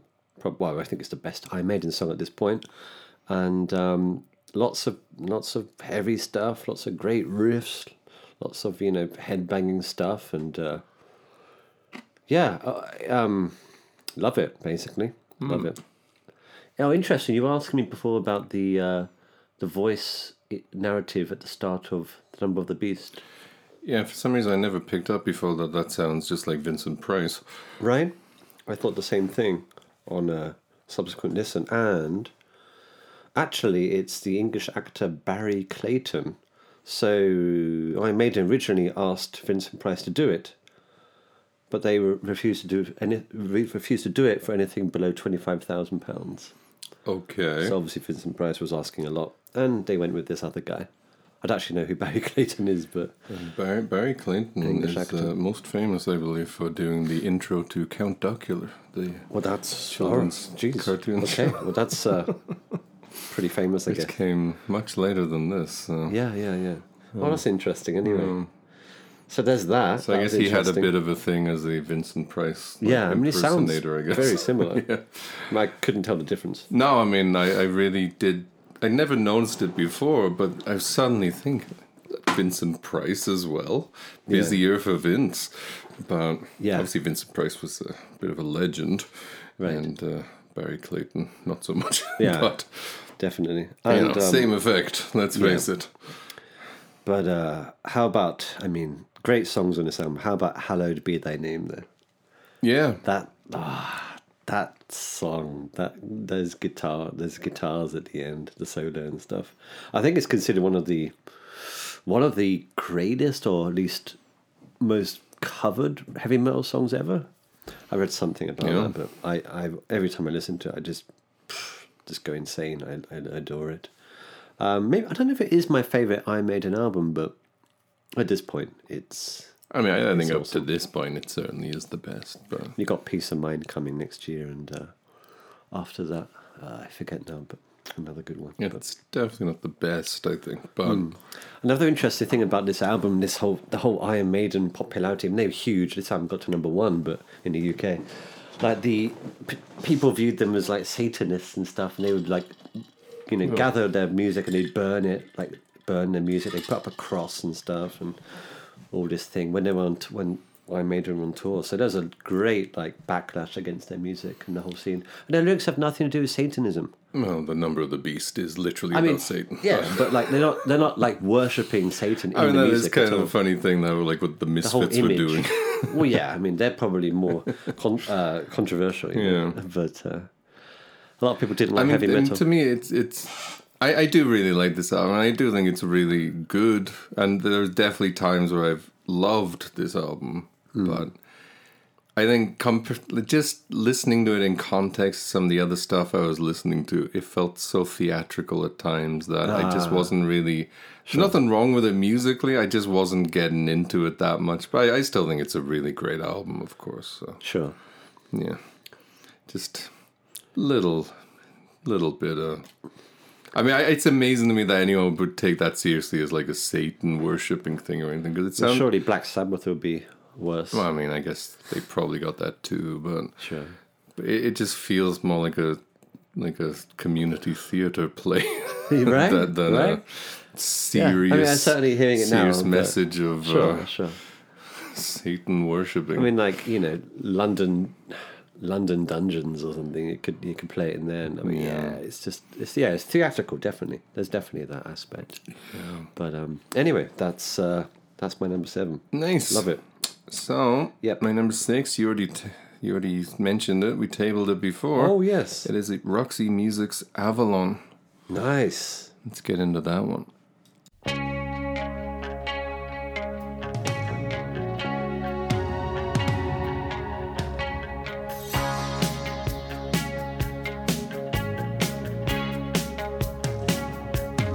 I could feel at the time there was no way of knowing, for the leaves in the night looking sad and glowing, as free as the wind, hopefully learning why the sea on the tide is no way turning. More than that, you know. So, it's more than this. By Roxy Music from the Avalon album. Was that their last album? I think it was. Yeah. It's interesting to me because doing all these lists, Roxy Music is often mentioned as one of like year by year one of the better albums of the year, or better regarded albums of each year. Never got into. I always thought Brian Ferry was like obnoxiously eccentric and over the top with his vocals that I couldn't really get into it. Yeah. I love how restrained he is on this album. And this is like, I mean, this was the biggest surprise shock thing for me. Yeah. like, Yeah. Same. Yeah. like This is the 10 one. times bigger than Lou Reed or anything, because I had zero expectations on this. Yeah. Yeah. I thought this would be a didn't. 2 songs and turn off situation for me. I thought it would be something like that too. Yeah. And yeah, it's an album. I think I can't explain what it is in a way. It's so like beautiful musically. It's so it feels so, it does feel very 80s in a way. Like it feels more like a film score, I think. Yeah. Than an album. Yeah. Actually, Like, that's a good point. It it does. feels like It could be from some movie. a movie. from- Like if there was an 80s movie Sure. about the desert. If they made Lawrence of Arabia in 1982, like I could see this being the soundtrack to it. Sure. It's very It beautiful. yeah. feels incredibly beautiful and intricate, and it's so lovely. The production and the instrumentation, everything. His vocals are great. The melodies are lovely. Yeah. it's almost unlike. It sounds something way more contemporary to now in a way, but at the same time, it almost feels like undefinable, especially within its era. I can't. It definitely has some 80s qualities to it, the production and stuff, but I don't feel like it sounds like anything else that much. I just think it sounds like the better music from a lot of artists of the era. Like I don't know why I'm suddenly get like a bit of Simple Minds in his sound. Maybe it's the production. Or I think some of the sound. guitars Maybe it's definitely the have guitar. that kind of like, But like, bam, bam, bam, bam, bam, it's that kind got of like that, but delayed it's, thing. It's so much better on this, and I did like the Simple Minds album. I didn't consider it for my top 10. There's a few good tracks on it, but this has consistently great music throughout the whole album. There's nothing that's bad, disappointing, weak. Yeah, It's a solid, good early 80s album. Yeah. Great production, great songwriting, great melodies. I mean, Sublime music. it's weird in a way because I never really listened to his music. Same but here. it feels like the culmination of a great songwriter. Yeah. And it makes sense that it is their last album because What did Brian? He became a solo he artist. did, didn't he? But wasn't he a solo artist at the beginning? And then he formed Roxy Music. And then he. It's I've forgotten- possible. I've I forgotten can't how it even went. remember. Something I was like that. never into him previous Yeah. to that. I felt like his vocals sounded like it was almost like Johnny Depp in Pirates of the Caribbean, like doing albums. Like, That's interesting. so drunk and wasted, fellas. Like that kind of like ridiculous, over the top flamboyance. I felt like every time I listened to anything Brian Ferry did, but here he's so restrained and Okay. just like his vocals are beautiful on this album, and it's again, as I often say, in so many cases, less is more. The less is more argument. Yes. I mean, not always, but you know, depends who you are. But oftentimes, less is more. Yeah. Yeah. That's often true. Yeah. Awesome. So a anyway, great I album. think it's a great album. And Oh, yeah. one that I will definitely be looking to own Yeah. now. Yep. Speaking of Alrighty. albums to own, that was your 6? That was my it 6. Yes. Right. So speaking of albums I don't have but really should, my number 6 is Robert Plant. Pictures at 11. Actually, we're going to have to table that one. Oh, really? All right. Cool. So, my number 5 is Mission of Burma. Oh, we have to table Their that. album Versus. We're tabling that. We have to Okay. table that. Let's get into table There we territory. go. Here. My number 5 is Richard and Linda Thompson, Shoot Out the Lights. We don't need to table that one. Oh, okay. Let's give something from that a listen. Cool.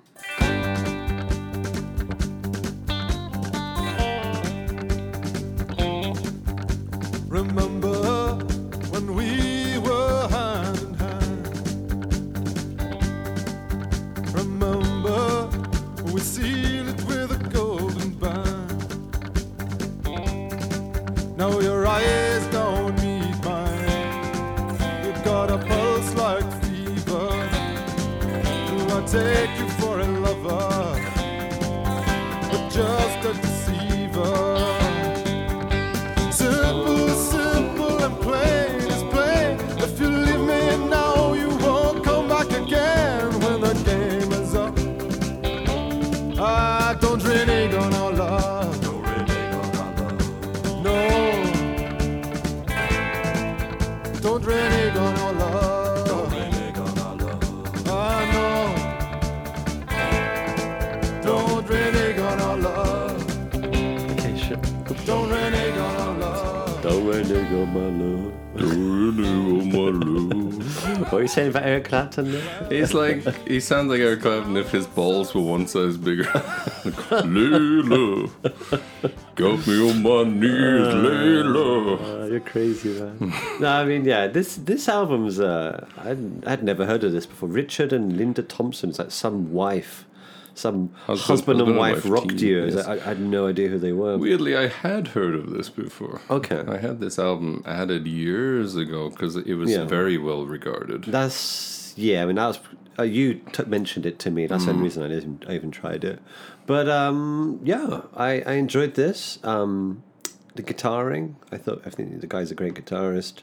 Does sound a bit like Mark Knopfler with the tone here and there. I thought.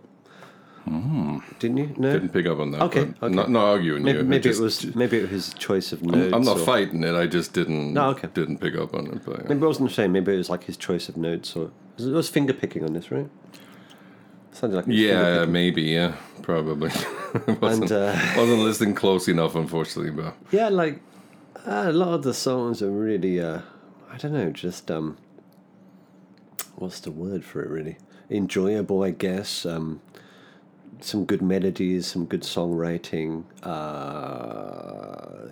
Yeah, I mean, I guess the album's all about breaking up, and wasn't really caring about that, but yeah, really enjoyed it. Quite surprised, no idea what this was. Ended up liking it, so popped it in there. I guess you didn't feel the same way. I mean, I think most of the album's pretty good. I'm not a big fan of Richard's big balls His clapping vocals, but his vocals aren't the best. Yeah, yeah. I mean, his wife's alright. This is definitely like a couple whose most of their albums are very well regarded. Oh, really? And so, for whatever reason, years and years ago, I was going through all this sort of like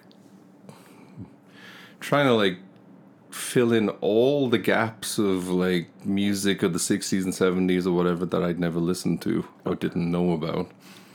And so I added all this stuff to Apple Music when I first got it, and this was one of the albums that I did, and I guess I listened to it a bit and just didn't get into it, but never deleted it. Yeah. And I do think most of the album is very good, but then we get to this song.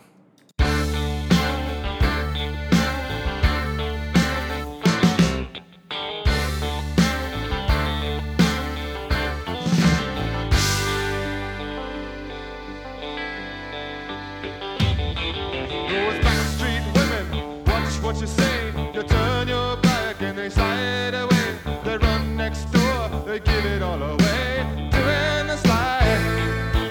There's the backstreet slide, the backstreet slide. They're gonna get you, dead or alive. Stab you in the back with a kitchen knife. Doing the backstreet slide. Doing all day, the backstreet slide. And thus, the album was dead to me. I'm declaring Backstreet Slide here the official Harry Rag of 1982. Yeah, It's the official worst song of the year. yeah. Just cringe. Like, I had to put on a fur coat after I listened to this song. The douche chills were just too strong. Close all the windows. Bloody Inuit Turn all the coat. heaters on, yeah. Had to like cut open a whale and climb inside it for warmth because I was literally in hypothermia mode listening to Backstreet Slide. It's terrible. Yeah. It is atrocious. I mean, if it was the last track, it would have been even. It would have been better. easier. Easier. Yeah. Yeah, right in the middle there is not good. I do think there's some really nice songs on this, but I think all the ones I really liked were sung by Linda. Yeah, she's a better singer, obviously. Obviously, but I think the motion one or whatever it's called exactly, The Motion? Just the Motion. just the motion. I think that's really nice and also made me think of Drake, who also has a song called The Motion. Which Oh, okay. I was thinking, I started imagining, did like- Drake hear this song some point? You never know. There's guys in there never with know, vinyl right? collections. So anyway, yeah, I'm not gonna say it's a bad album, obviously, but just Backstreet Slide made it took it out of contention for me. A raspberry. Let's say that. Okay, Right. so that was your number 5. So my number 4 Oh. is Robert Plant's Oh. Pictures at 11. Let's do that then. Let's do it.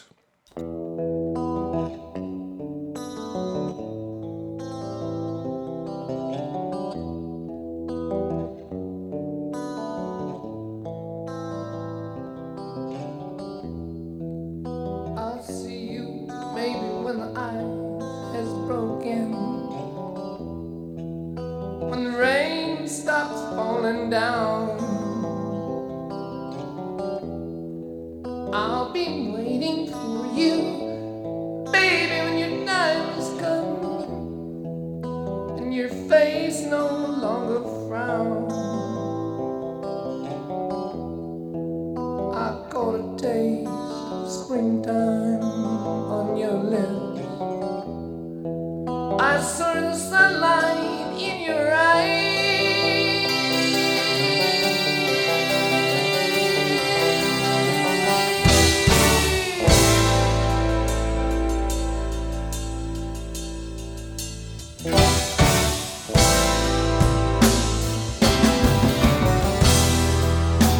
I wait to find you smiling in the door.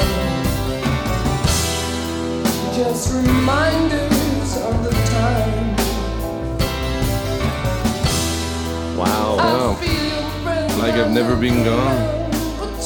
Robert Plant there. Cozy Powell on drums. Phil Collins also playing on this album. Yeah. Oh, actually more than Cozy. But Yeah, I mean, Five or Cozy six tracks. specifically on this Yeah. song, but Absolutely fantastic. What an underrated gem. that's the thing. of an I mean, album. I've owned this album for years now, and mostly like I bought the next year's album, 83's album, Yeah. with Big Log on it. Yeah. I can't even remember the name of the album. I bought that one, Principle of Moments? Yeah, Principle of Moments. And I listened to this at the same time when I kind of bought that, and I thought, oh, fuck, I'll just buy them both. And I don't think I ever gave this album its proper due, its proper thorough respect, because listening to it, I really loved it. Yeah. And then I even went back thinking, surely I don't love this Robert Plant solo album this much. Surely I don't. You'd think at so, this right? point, right? Right. And I listened to it again, and I was like, fuck, I like it even more. So it ended up here. All the way up. It's spectacularly great. And I said just now, underrated. I don't think a lot of people say it's a really good album. Or Yeah. like one of the best of that era, but I think the Robert Christgau guy praised it, but said like the songs were kind of he gave it a really good review basically, but said the songs had no like importance. that's right. Which is, I guess, true, but importance. It sounds like Led Zeppelin. I mean, like they're 'cause not going to it like is. stand the test of time as like legendary songs or anything, but Sure. but I don't know, as something certainly I think compared to Coda, which also came out this year, this is miles better than Coda. Oh, it's much better than Coda, yeah. Yeah. Oh, of course, it came out at the same time. Yeah. So how did that work?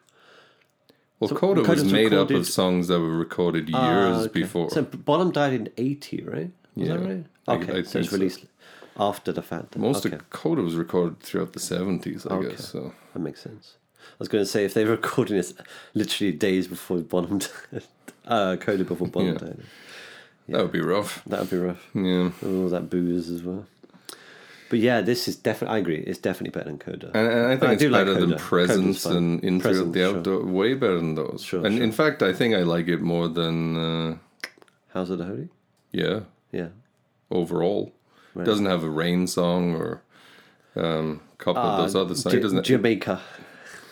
I'm thinking the Lest good. we- I'm lest thinking we the forget. good points. Oh, the good ones, okay. Yeah. Not the bad ones. No. Okay. It doesn't have the highlights of that album, but Yeah. overall, I think it's a much better album. Yeah. So It's great. I good love stuff. it. I really like it. Good and you know, there's some really good musicianship on this album too. Obviously, using like studio what's musicians that guy called? in a way. The guitarist is I awesome. mean, I guess he was kind of like a well-known studio guitarist, like a session Robbie musician, Blunt, yeah. who never really Did did Big anything Lug. else. Did But Big Lug. yeah. He's a really good guitarist. He absolutely gives this era of Robert Plant a sound. Oh, yes. And to Plant's like great credit, he actually adjusts his singing to his limitations. Okay. Way better on this album. There's none of that like trying to like still hit the like that on House of the Holy already had like some even like some of Led Zeppelin 4 maybe or 3 like has some elements of him trying to like hit that like kind of like thing because he can't really hit those high notes with power anymore. Yeah.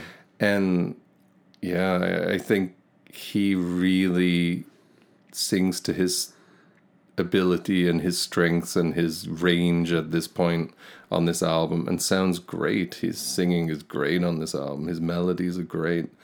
Guitaring is great. Yeah. And yeah, another album I did not expect to like as much as this while listening like I this. didn't expect this to be in my top 10. No, I mean, but, I like going into this, I definitely didn't think so. Yeah. So, yeah, that's very, that. Very good indeed. And that's that. So, that was my number 4. My 4 Yes. is Rush and Oh. their 9th album, Signals. All right. Yeah. Shit. Let's give something from that a listen.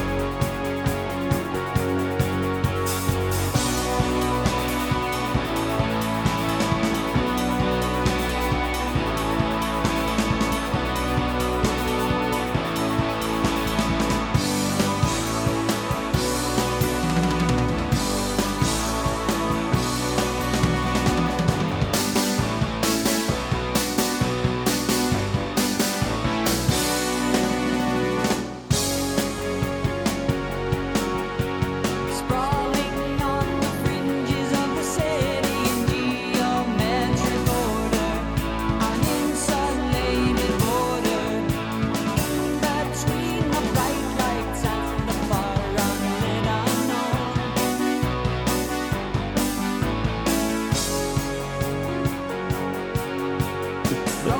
Up it all seems So that was Subdivisions there from Rush's Signals album. This was an album that had a hell of a lot of keyboards, as you can tell. You can barely hear the guitar in that song. True. It is there. It's But, pretty pleasant sounding keyboards, though, so Yeah, it it's- does meet my I think- approval. My keyboard The approval. crucial approval. Yeah. the you know how are the keyboards annoying or not, basically. But I think they did it in good, good taste, and they obviously wanted the electronic, the sort of synth sounds more in their music here. And this album has really quite a lot of very nice tunes. I just lost my page there. Like that one, obviously, New World Man. Where are the track listings? Because this album is bizarrely not on Apple Music, and I assume not Spotify Yeah, that's either. big doesn't part help. of why. Right? I guess why I must have looked it up and it wasn't there, and then I just forgot about it. But yeah. But that one, Subdivisions, Digital Man, what was it? The New World Man, The Weapon. There's a lot of very good tracks on this, very melodic, lots of wonderful songs, really. And yeah, recommend it if you haven't heard this album. And it's a good, it kind of continues on where they went with Moving Pictures. I think it's like a natural continuation of their sound, I would definitely, which is obviously a good album. to give that a listen properly. Yeah, so there you go. That's my number 4. Nice. All right, so number 3. Yeah. My number 3 is Pornography by The Cure. Ooh, all right. Yep.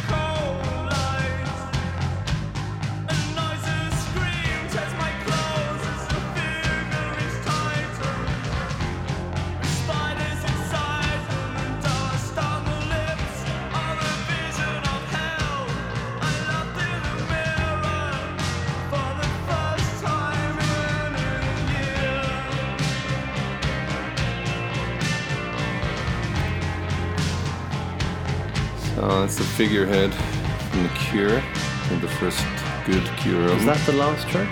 No, it's track 5. Oh, okay. The last track is the title track, which is just like a sound collage, which I could totally do without. The only part of the album I don't like is the title track, weirdly. But doesn't really count. It's alright, it's not a deal breaker or anything. I think this is the first real Cure album, the first good Cure album, and I think Robert Smith said this is one of the 3 defining Cure albums. Right. And I don't know, like the previous 2, I think we sort of been through, and I think this is the 3rd, right? So yeah, I really wanted to like those first 2 albums because I do love some of the Cure, and I certainly didn't love those first 2 albums. This one is the first one that has like some elements of what I love about the Cure. I love the guitar tones, the way the guitars build up. I love the drums and that. But I think the most impressive thing is how, I mean, I think you could probably look at his lyrics as like a bit of like a sad, like on some base level, it's like a bit of a cheer up, sad kid kind of like kind of thing. But there's some like depth, like the first track 100 Years is like an anti-war song about about I believe about Vietnam and stuff. And actually no, I think it's about Tiananmen Square in China. Sorry, totally wrong there. Still Asians.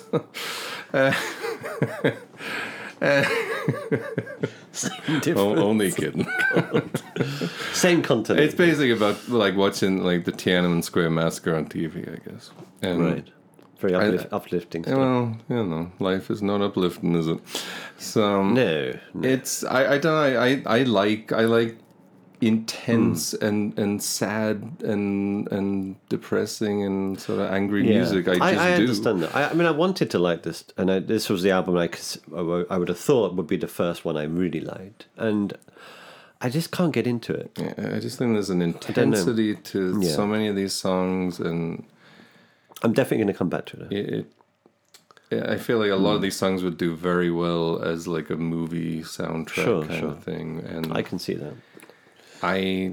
It's what ultimately like what I truly love music wise is this kind of like just intensely miserable thing. So it's you miserable bastard. I am so and so as a teenager, I love the dark stuff it's what I looked for most. And well, maybe this was one of the not the first, but one of the earlier examples of that bleakness, right? Obviously with Joy Division. I mean, the Joy Division, like Susie and the Banshees and shit. But I think this is the first example of that where it was actually melodic, and had something pleasant to listen to at the same time without just being like a fist in your face all the time. Which is, I mean, I think the first Joy Division album is really good. I think Closer is unlistenable personally, even though everyone considers it a 10 out of 10 classic. I agree. It's just an ugly sound. It's not very nice. There's nothing enjoyable about listening to that for me. Yeah, I realize I'm apparently in the minority. I don't think it's as good as everyone says. It is. But this is a beautiful album with. It's like I mean I guess it's such a. Well, when I was a kid, even as miserable as I was, I still made fun of goths and still had no interest in the whole goth subculture and was not one of those guys. Yeah. I was still playing sports in school. I was incapable of being associated with the goths on a social level. But I think in a way it perfectly captures that, something beautiful and tragic and intense, like what they want to portray themselves as, like a dead body, like somebody dies in like a bathtub full of rose petals or something. Like it's something so like ridiculously intense, like especially when you think about music before this, like there's certainly nothing in the 60s or 70s that came close to this level of just true. Like despair and intense like misery while retaining something beautiful. I don't think there's any album up to this point that captured that the way this album does. Certainly not that I've listened to. So Yeah. No, it's impressive. But No, I fair point. really enjoyed it. I really enjoyed the intensity of these songs and the guitar I playing. think I'm going to make myself a stiff drink and try it again. Just wade in or again. several. Yeah. Awesome, man. Yeah. All right. All right. So I think we're into like you're familiar number territory. 3, yeah? Is something you've already tabled. Okay. Mission of Burma. Oh, that's right. Versus. I already forgot about that. Yeah. So there we go. Their Let's first listen to studio something. album. That's right. Yeah. Let's give that a poke.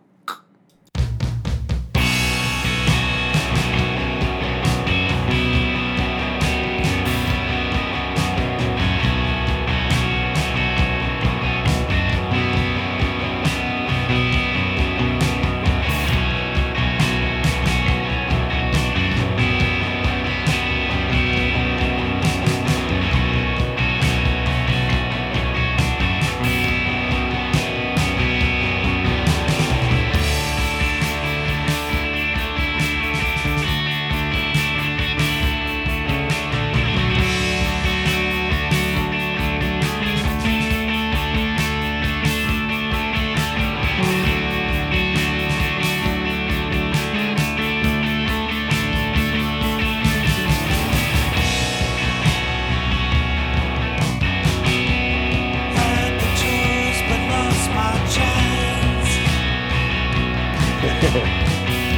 So Deadpool there by Mission of Burma. Nothing to do with the movie.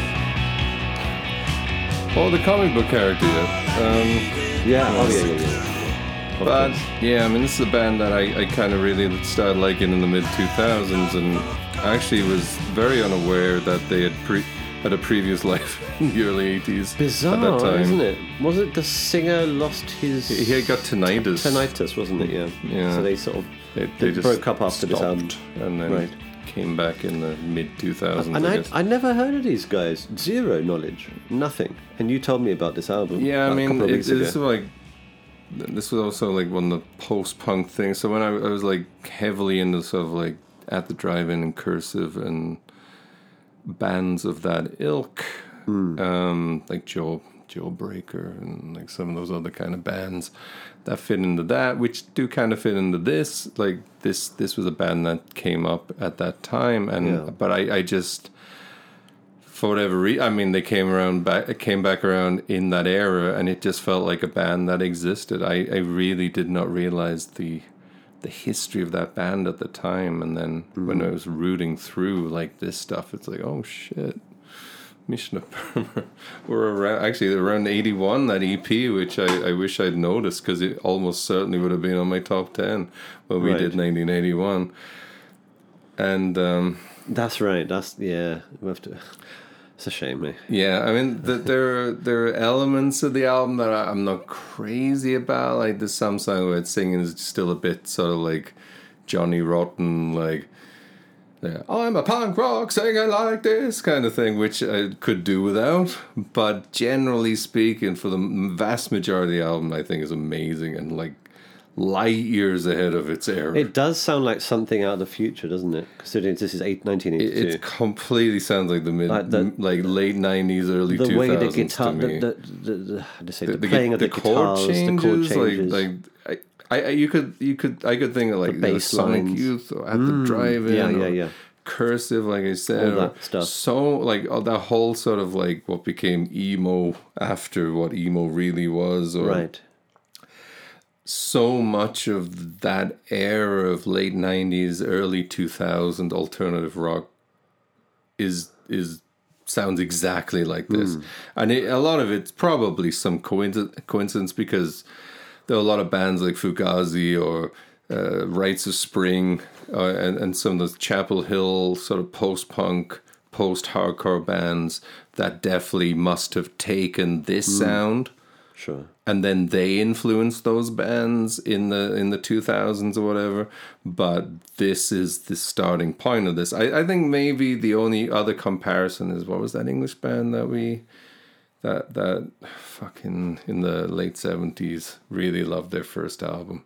Wire? Wire. Yep. I think the first Wire album is perhaps the starting point of this sound, and then this is the progression. Yeah. That's and interesting. Then yeah.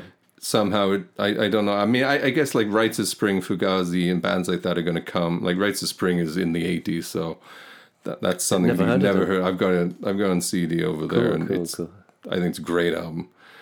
And there's a lot of bands that kind of do this, but it's crazy how this sound hasn't changed that much, and still though sounds like even something like Dogleg to me is born from this. It's obviously way heavier than this. Yeah. But its roots I'm sure would trace back to like this album, or Wire or something like that. It's awesome. Fascinating, really. Yeah. Like, I mean, I haven't listened to an album more in these last few weeks than this particular one. And the thing is, the more you listen to it, I guess the better and it gets. better. Like, I mean, it's bizarre how it gets better in the mid to latter half. Totally. For me. I mean, that's one of the things I like about it is that it actually gets better as it progresses through the album. Like Micah, Weatherbox, and then one track I'm not a huge fan of, and then Einstein's Day comes. Yeah, that's that's like really sounds like Sonic Youth to me. Yeah. And I mean, as a massive compliment, and I'm sure Sonic Youth. I mean, they debuted this year too with their first EP. That's right. Yeah, and I'm sure they were big fans of this album. But this is pretty much underground, right? They weren't mainstream at all. Not at all. No. So, I mean, how did all these people hear about this? They just tapes. How did everyone hear about Flipper? I guess so. Yeah. Oh yeah. There were fanzines, and there were people making their own like magazines and shit, and sending them around America and sending tapes around and shit. Yeah. I mean, it was a true DIY like music scene of just bands sending other bands tapes. And I guess now with like the bedroom rock or bedroom indie or whatever, maybe it's kind of like that in a way. I mean, it's so much easier now, but yeah. It's they could do that, and they made networks, and it wasn't just networks within the US, but it spread to the UK, and it's even Japan in some cases. There were some Japanese like sort of punk bands and stuff that were like the Boredoms and some other bands that were kind of like somewhat associated with that. I mean, the Boredoms ended up supporting Nirvana on tour. I mean, wow, it's interesting. I mean, it was a thing that had like the whole sort of punk, post-punk, hardcore, and post-hardcore, and like that. The whole thing just became its own entity that eventually morphed into grunge, and then died. That terrible word. Yeah, I think that word was sad death. That word was the downfall of the genre, not the music itself. Yeah, but anyway, fantastic album. Great album, yeah, absolutely. So I think we're into the top two. Yeah, and I'm guessing they're going to be perhaps in the same order. I'm assuming. Should we try? Synchronize it? Okay. Suck if it was different. Let's see it. We can always redo it. Oh yeah, the marvels of technology. Yes. So number 2. Yes. Bruce Springsteen's Nebraska. All right. Whew. Didn't fuck that up. Excellent. Well, they blew up the chicken man in Philly last night. Now they blew up his house too. Down on the boardwalk, they're getting ready for a fight. Gonna see what them racket boys can do.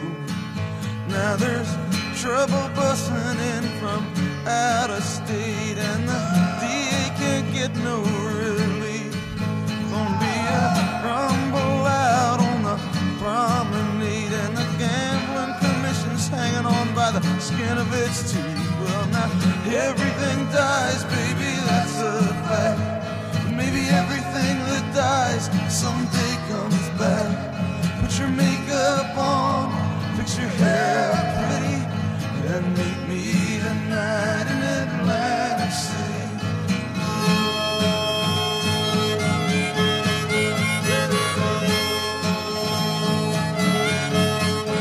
So, Atlantic City there. One of my favorite Springsteen songs. Actually, one of my favorite Bruce albums. And I know you're not a massive fan of this album. Oh, as far no, as, it's not that I'm not. As far it's not as that I'm not a within fan, the yeah. context of his oeuvre. of his collection, it's not my top 3 now. It pretty. Let me think. Yeah, it'd be probably in my top 6, I guess. Yeah.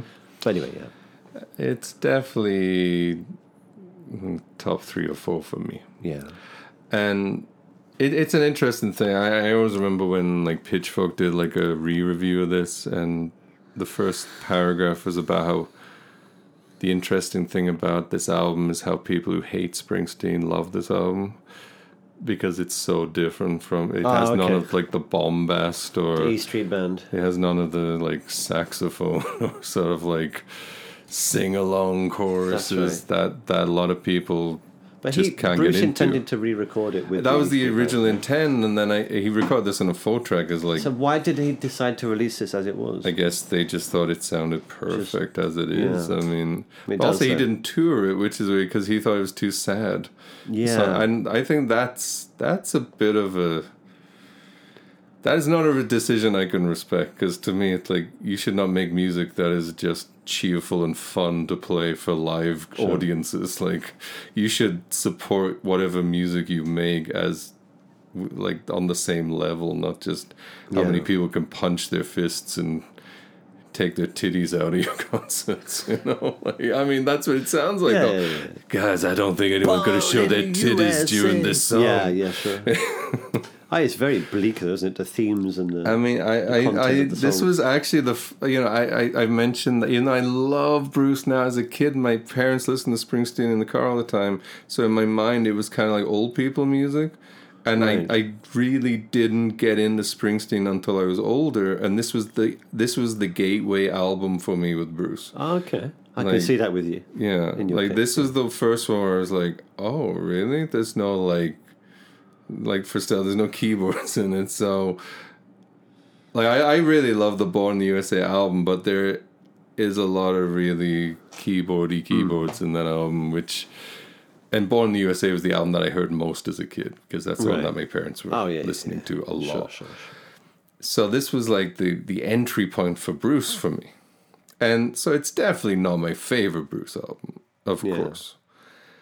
And I think I still probably prefer Greetings from Asbury Park, to be honest, in hindsight. So it's probably like 4th or 5th.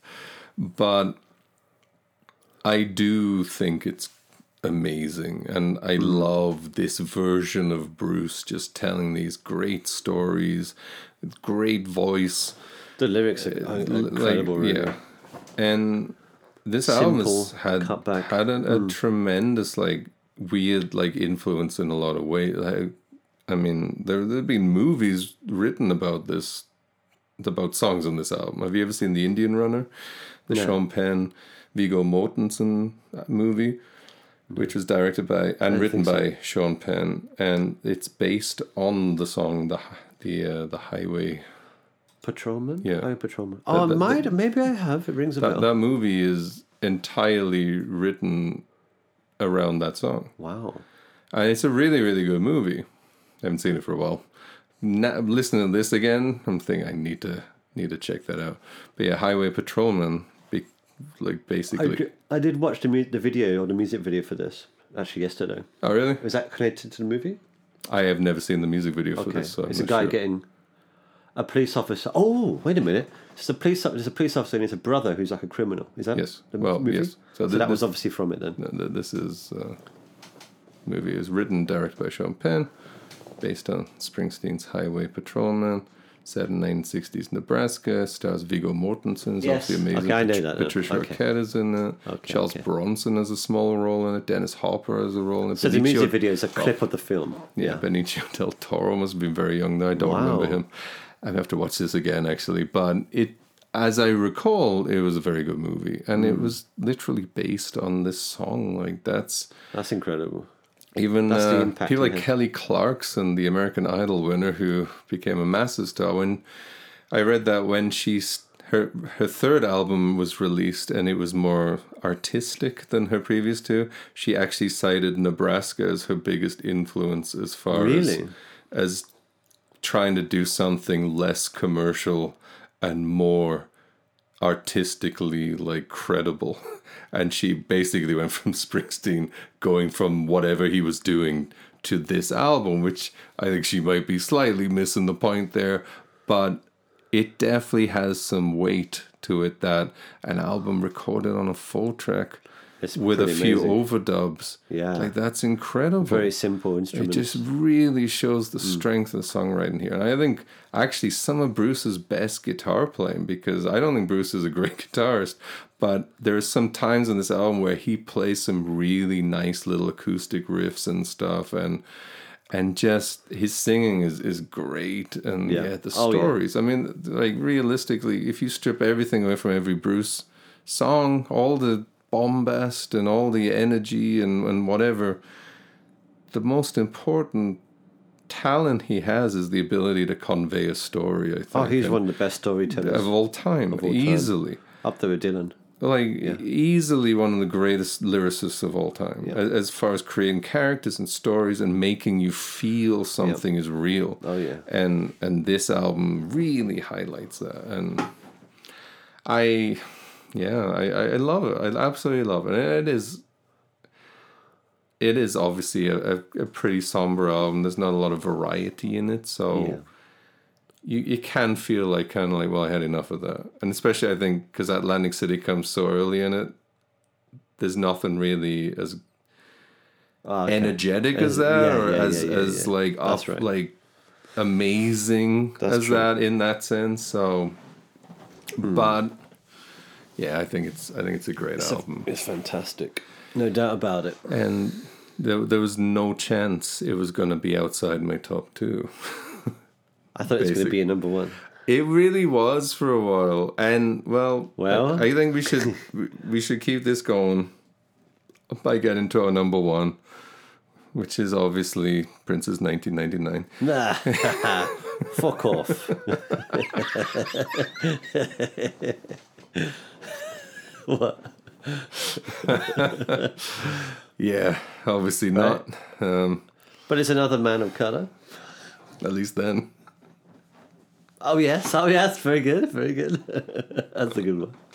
That's true. And of course, that would be Michael Jackson's Thriller. It will certainly be him. So before we get back into that, let's play one of the greatest songs of all time. Okay.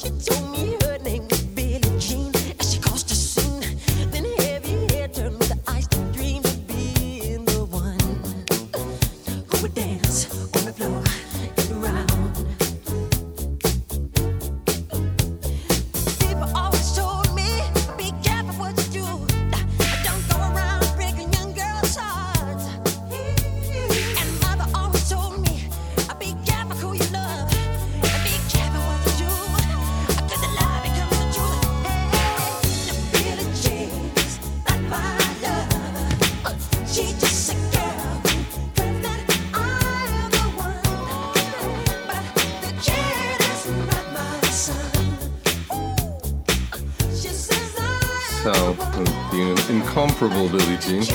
Oh, absolutely incredible. Every time I listen to it, I always think that Chris Rock bit when it's like about Michael and the allegations. He's like, he wrote Billie Jean, man. He wrote Billie Jean. It's like you just don't believe anything. I don't care what he didn't do. I mean, no matter what that to, documentary said, he's the king of pop. I still not gonna judge the man on his music, and This knows, eh? album, then, this production, So probably the greatest. the one of all thing I time. will say, right? Yeah, negative. One negative point on this, and it's probably mostly, almost surely, because I'd listened to it so much in my life. This was the first album I think I ever bought, Right. like consciously bought as a person. Like, I want this one, Mom. Okay. Yeah, like, Mommy, please buy me this album, right? Yeah. And so it's most likely the album I'd heard most in my life, certainly over a number of years. But I hadn't listened to this album for maybe a year or two, maybe 2 years at this point. And we were talking, and I listened to it last, Saturday, maybe? I think it was, yeah. And it was unbelievable. Like, I couldn't even believe how great it was. It was just, oh, God, every song is great. Even that fucking Paul McCartney thing. The doggone girl is mine. Yeah. I'm a lover, not a fighter. Like, I just Yeah. basically can't stand that, but It's still lame, somehow it's lame. okay. It's okay. And the thing that really struck me was how two of the lesser songs are the so-called lesser songs are actually two of my Towards favorite the end. songs. Let's throw a Thriller here. I mean, then the last let's get Thriller. We need to have that. Be a little bit more specific here. Sure.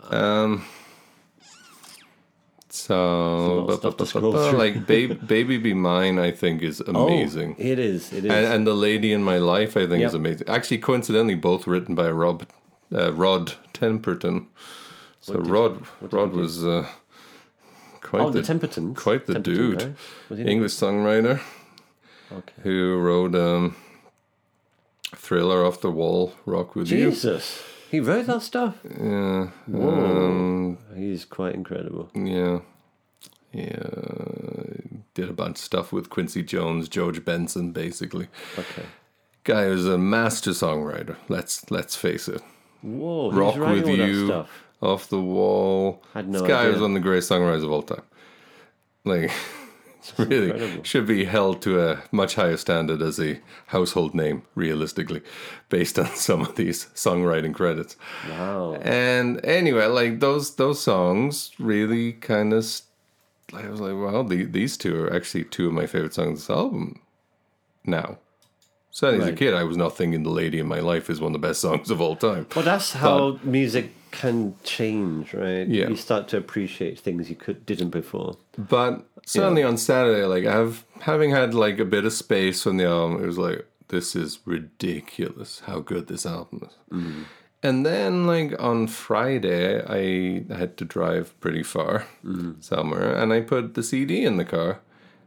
And I'm not saying I wasn't feeling it or anything, but it was like twice through, I was bored as fuck from it.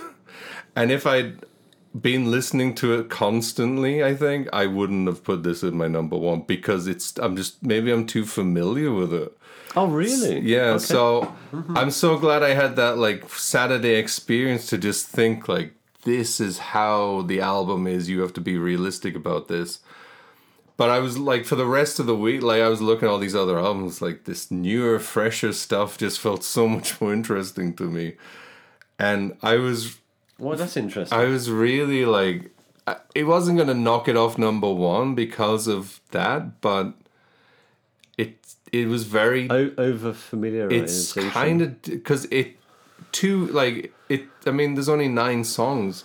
42 minutes is not that short, but 9 songs is not a lot of songs, and you can get real bored of this album real quick if you listen to it back to back a few times. So that would be my one criticism of the album, that it can get boring. It could do with repeat like listens, 3 yeah. more songs, to be honest. It's too short. There's not enough songs. Song number, you mean, yeah? Yeah, perhaps. Okay, that's interesting. It's basically the length of some EPs, but I think a biggest part of it is just that I've heard these songs like thousands of times in my life. Yeah. But I think it's definitely one of those albums where you come back to after a while and you're like, That's wow, what it is. So that's great. I'm You really don't glad wanna- I yeah. listened. Like I pumped it out through like the home home AV system. I told you I was sitting outside, and like, my girl was like never heard it. She was just loving it. She was blown away by how amazing this was, like this new experience in her life. And so, and I was blown away by it too. Like, this is amazing. But I don't know, for some reason, just driving in the car, it was already kind of stale. So that would be my only criticism. But you can't really hold that against an album that came out in 1982, right? So Sure. but that was kind of a little bit of a dilemma for me yesterday. I was kind of alluding to you as we were discussing some I stuff see. last night. Ah, that's what you're going to tell me then. Yeah, Okay. like Interesting. it's. I don't think. You can- in a way, I'm surprised the album is as successful as it was. 2 years in a row, the biggest selling album in the world, the biggest selling album of all time in the world. Mm-hmm. Even in 2009, the big 14th best-selling album in the United States. Yeah. There's not a lot of songs on this album for it to last as long as it seems to. Well, that for just me. shows you how great each of those songs are, though. I guess so. But for me, after 3 listens in a week, I was bored as fuck of this album. You're easily jaded. Well, how many times did you listen to this album this week? Well, this week? I listened to it twice in the whole 4 or 5 weeks I was listening to Yeah, music. okay. So try listening to it 3 or 4 times in a row. I wouldn't, Yeah. Why would I? Why would I want to listen to it that many times? But like you said, you listen to like the Freddie Gibbs album like 4 Oh, or I 5 see what you times mean. as well. But I haven't listened, heard that I listened to 1,000 Freddie times, Gibbs though. 4 times today, and I fucking loved it every because I single hadn't time. heard I that know. thousands of times. Yeah, but that's kind of the thing, though. Okay. I see what you're saying. So Yeah, I see what it you're was saying, like but it was a bit of a dilemma for me when we're getting to some of these albums. if I played now. it back to back, I might get bored with it. That's the I point, yeah. think there's not a lot of depth in these. These songs are immediately amazing, and then that's it. So if I had okay. any criticism, there's no secrets to be found in this album. There's no like. Well, there is in the depth of the production and the layers, I guess. Not that much. I If you can really listen. hear. No, I often hear new things in it. I guess I With some just good- know it with some headphones. completely inside Okay. out. Yeah. But Well, yeah. you know. I regardless of that, I still believe this is probably the best album of the 1980s. I said that at the time. At the time I was listening to it, I can't think of a better album in the 80s at this point. But we'll see how we go from here. But I believe it's an absolute masterpiece, masterwork, regardless of. I mean, how it sounds I when think you the listen. songs are just fantastic, but it was so focus grouped, and it was so like done to death to make it perfect. Like they got focus groups and played the album, and they eliminated songs and they changed songs, and they did it over and over and over and over and over again until every focus group gave it an A+. Oh, okay. So, to me, it's almost like any depth was probably stripped out of it to make it the most immediate album ever made. I see. And the songs are incredible, and it is the best collection of songs of the year. But I don't think the album has anywhere near the depth that an album of this stature should have. You mean by knowing that it was judged by focus groups? Not just for that, but for just knowing the result of that is that Yeah. these songs, the first listen is almost always the best. Ah, yeah. And every subsequent listen, unless you put years between them, is going to be worse. Okay. If you wait 5 years and listen to this album, the first listen will be amazing, and the fourth listen will be boring. Okay, well, I'll give that a go Yeah. sometime. I mean, Maybe that's what I year, mean. next year I'll play it 3 times. I mean, in a row. that's what I mean. It's like something like if you listen to Born to Run next year or this, if you listen to them 5 times in a row each, I guarantee you Born to Run is a better album than this. Ah, okay. Like, I agree with like that. not even comparable. I can see that easily. Not even like, even like Nevermind would be miles better than this 5 times back to back both albums. Okay. You made a good point. Yeah. Yeah. So I think it's definitely the best album this year, Depth. but No the depth. complete lack of depth. Lack of depth compared to. And if it had like 12 songs or something, it would carry that a little bit better. But because it was so narrowed down to the most crowd pleasing like everyone's happy number of songs. It has it starts like the highest point and it can only go down. Right. So that would be my one criticism of it. It is the most, in a way, the most disposable great album of all time. That's wow. Okay. And yet still my number one, because I can't deny the songwriting. But yeah, I it's a dilemma for me in a way. Interesting. I mean, if I was going to, like, out these 10 albums on my list right now, as I listen to this album 4 times this week, I wouldn't listen to this one. Okay. It would be the last choice out of the 10 I put on my list to listen to right now, all the way through from start to finish. I feel like you This sit would be down and you're number like, 10. what do I want to listen to right now? It wouldn't be Michael Jackson's Thriller, right? No. Okay. I that's fair enough. That's a fair point. Yeah. So, anyway, that was just my observation this week. That's really interesting. I would never consider something like that. Yeah. So that's really cool. Anyway. All right, man. Excellent So, stuff. That's the end of our... that is 982. We got through it 982. finally. Do you want to mention a couple of honourables? Oh, actually, yeah, I think we should. We keep forgetting it usually. So I've got a Flock of Seagulls, as I mentioned. I've got Duran Duran's Rio. I did consider for my 10. I think some of the songs are great, obviously, but I couldn't get into that album at all. I had X Under the Big Black Sun. Yeah, I think it's a really good album. It just wasn't special. Not enough. Did you try Joni Mitchell's Wild Actually, I Things never Run got Fast? around to it. No. That was good. That was really good. I meant to, and then I just didn't. It was like, whatever. What else? How about Kiss? Kiss is. I thought you'd have that in your 10 to be. It was there for a while, and then I started putting like Lou Creatures Reed of the and Night. Elvis Costello back in. And it was just sort of like. I still think Creatures of the Night is their most consistent album as far as like just catchy melodies and good riffs, but not the best album, but consistently. Yeah. I did consider R.E.M's Chronic Town EP, but just not a fan of the last track at all. Survivors, Eye of the Tiger. Yeah, that's pretty good. Yeah. The Angry Simone's back from Samoa. I really liked. Even Bad Religion's How Could Hell Be Any Worse? I was actually a pretty big fan of that. I'm sure there's more, but can't think. I mean, some of the stuff that you already mentioned that wasn't on my list.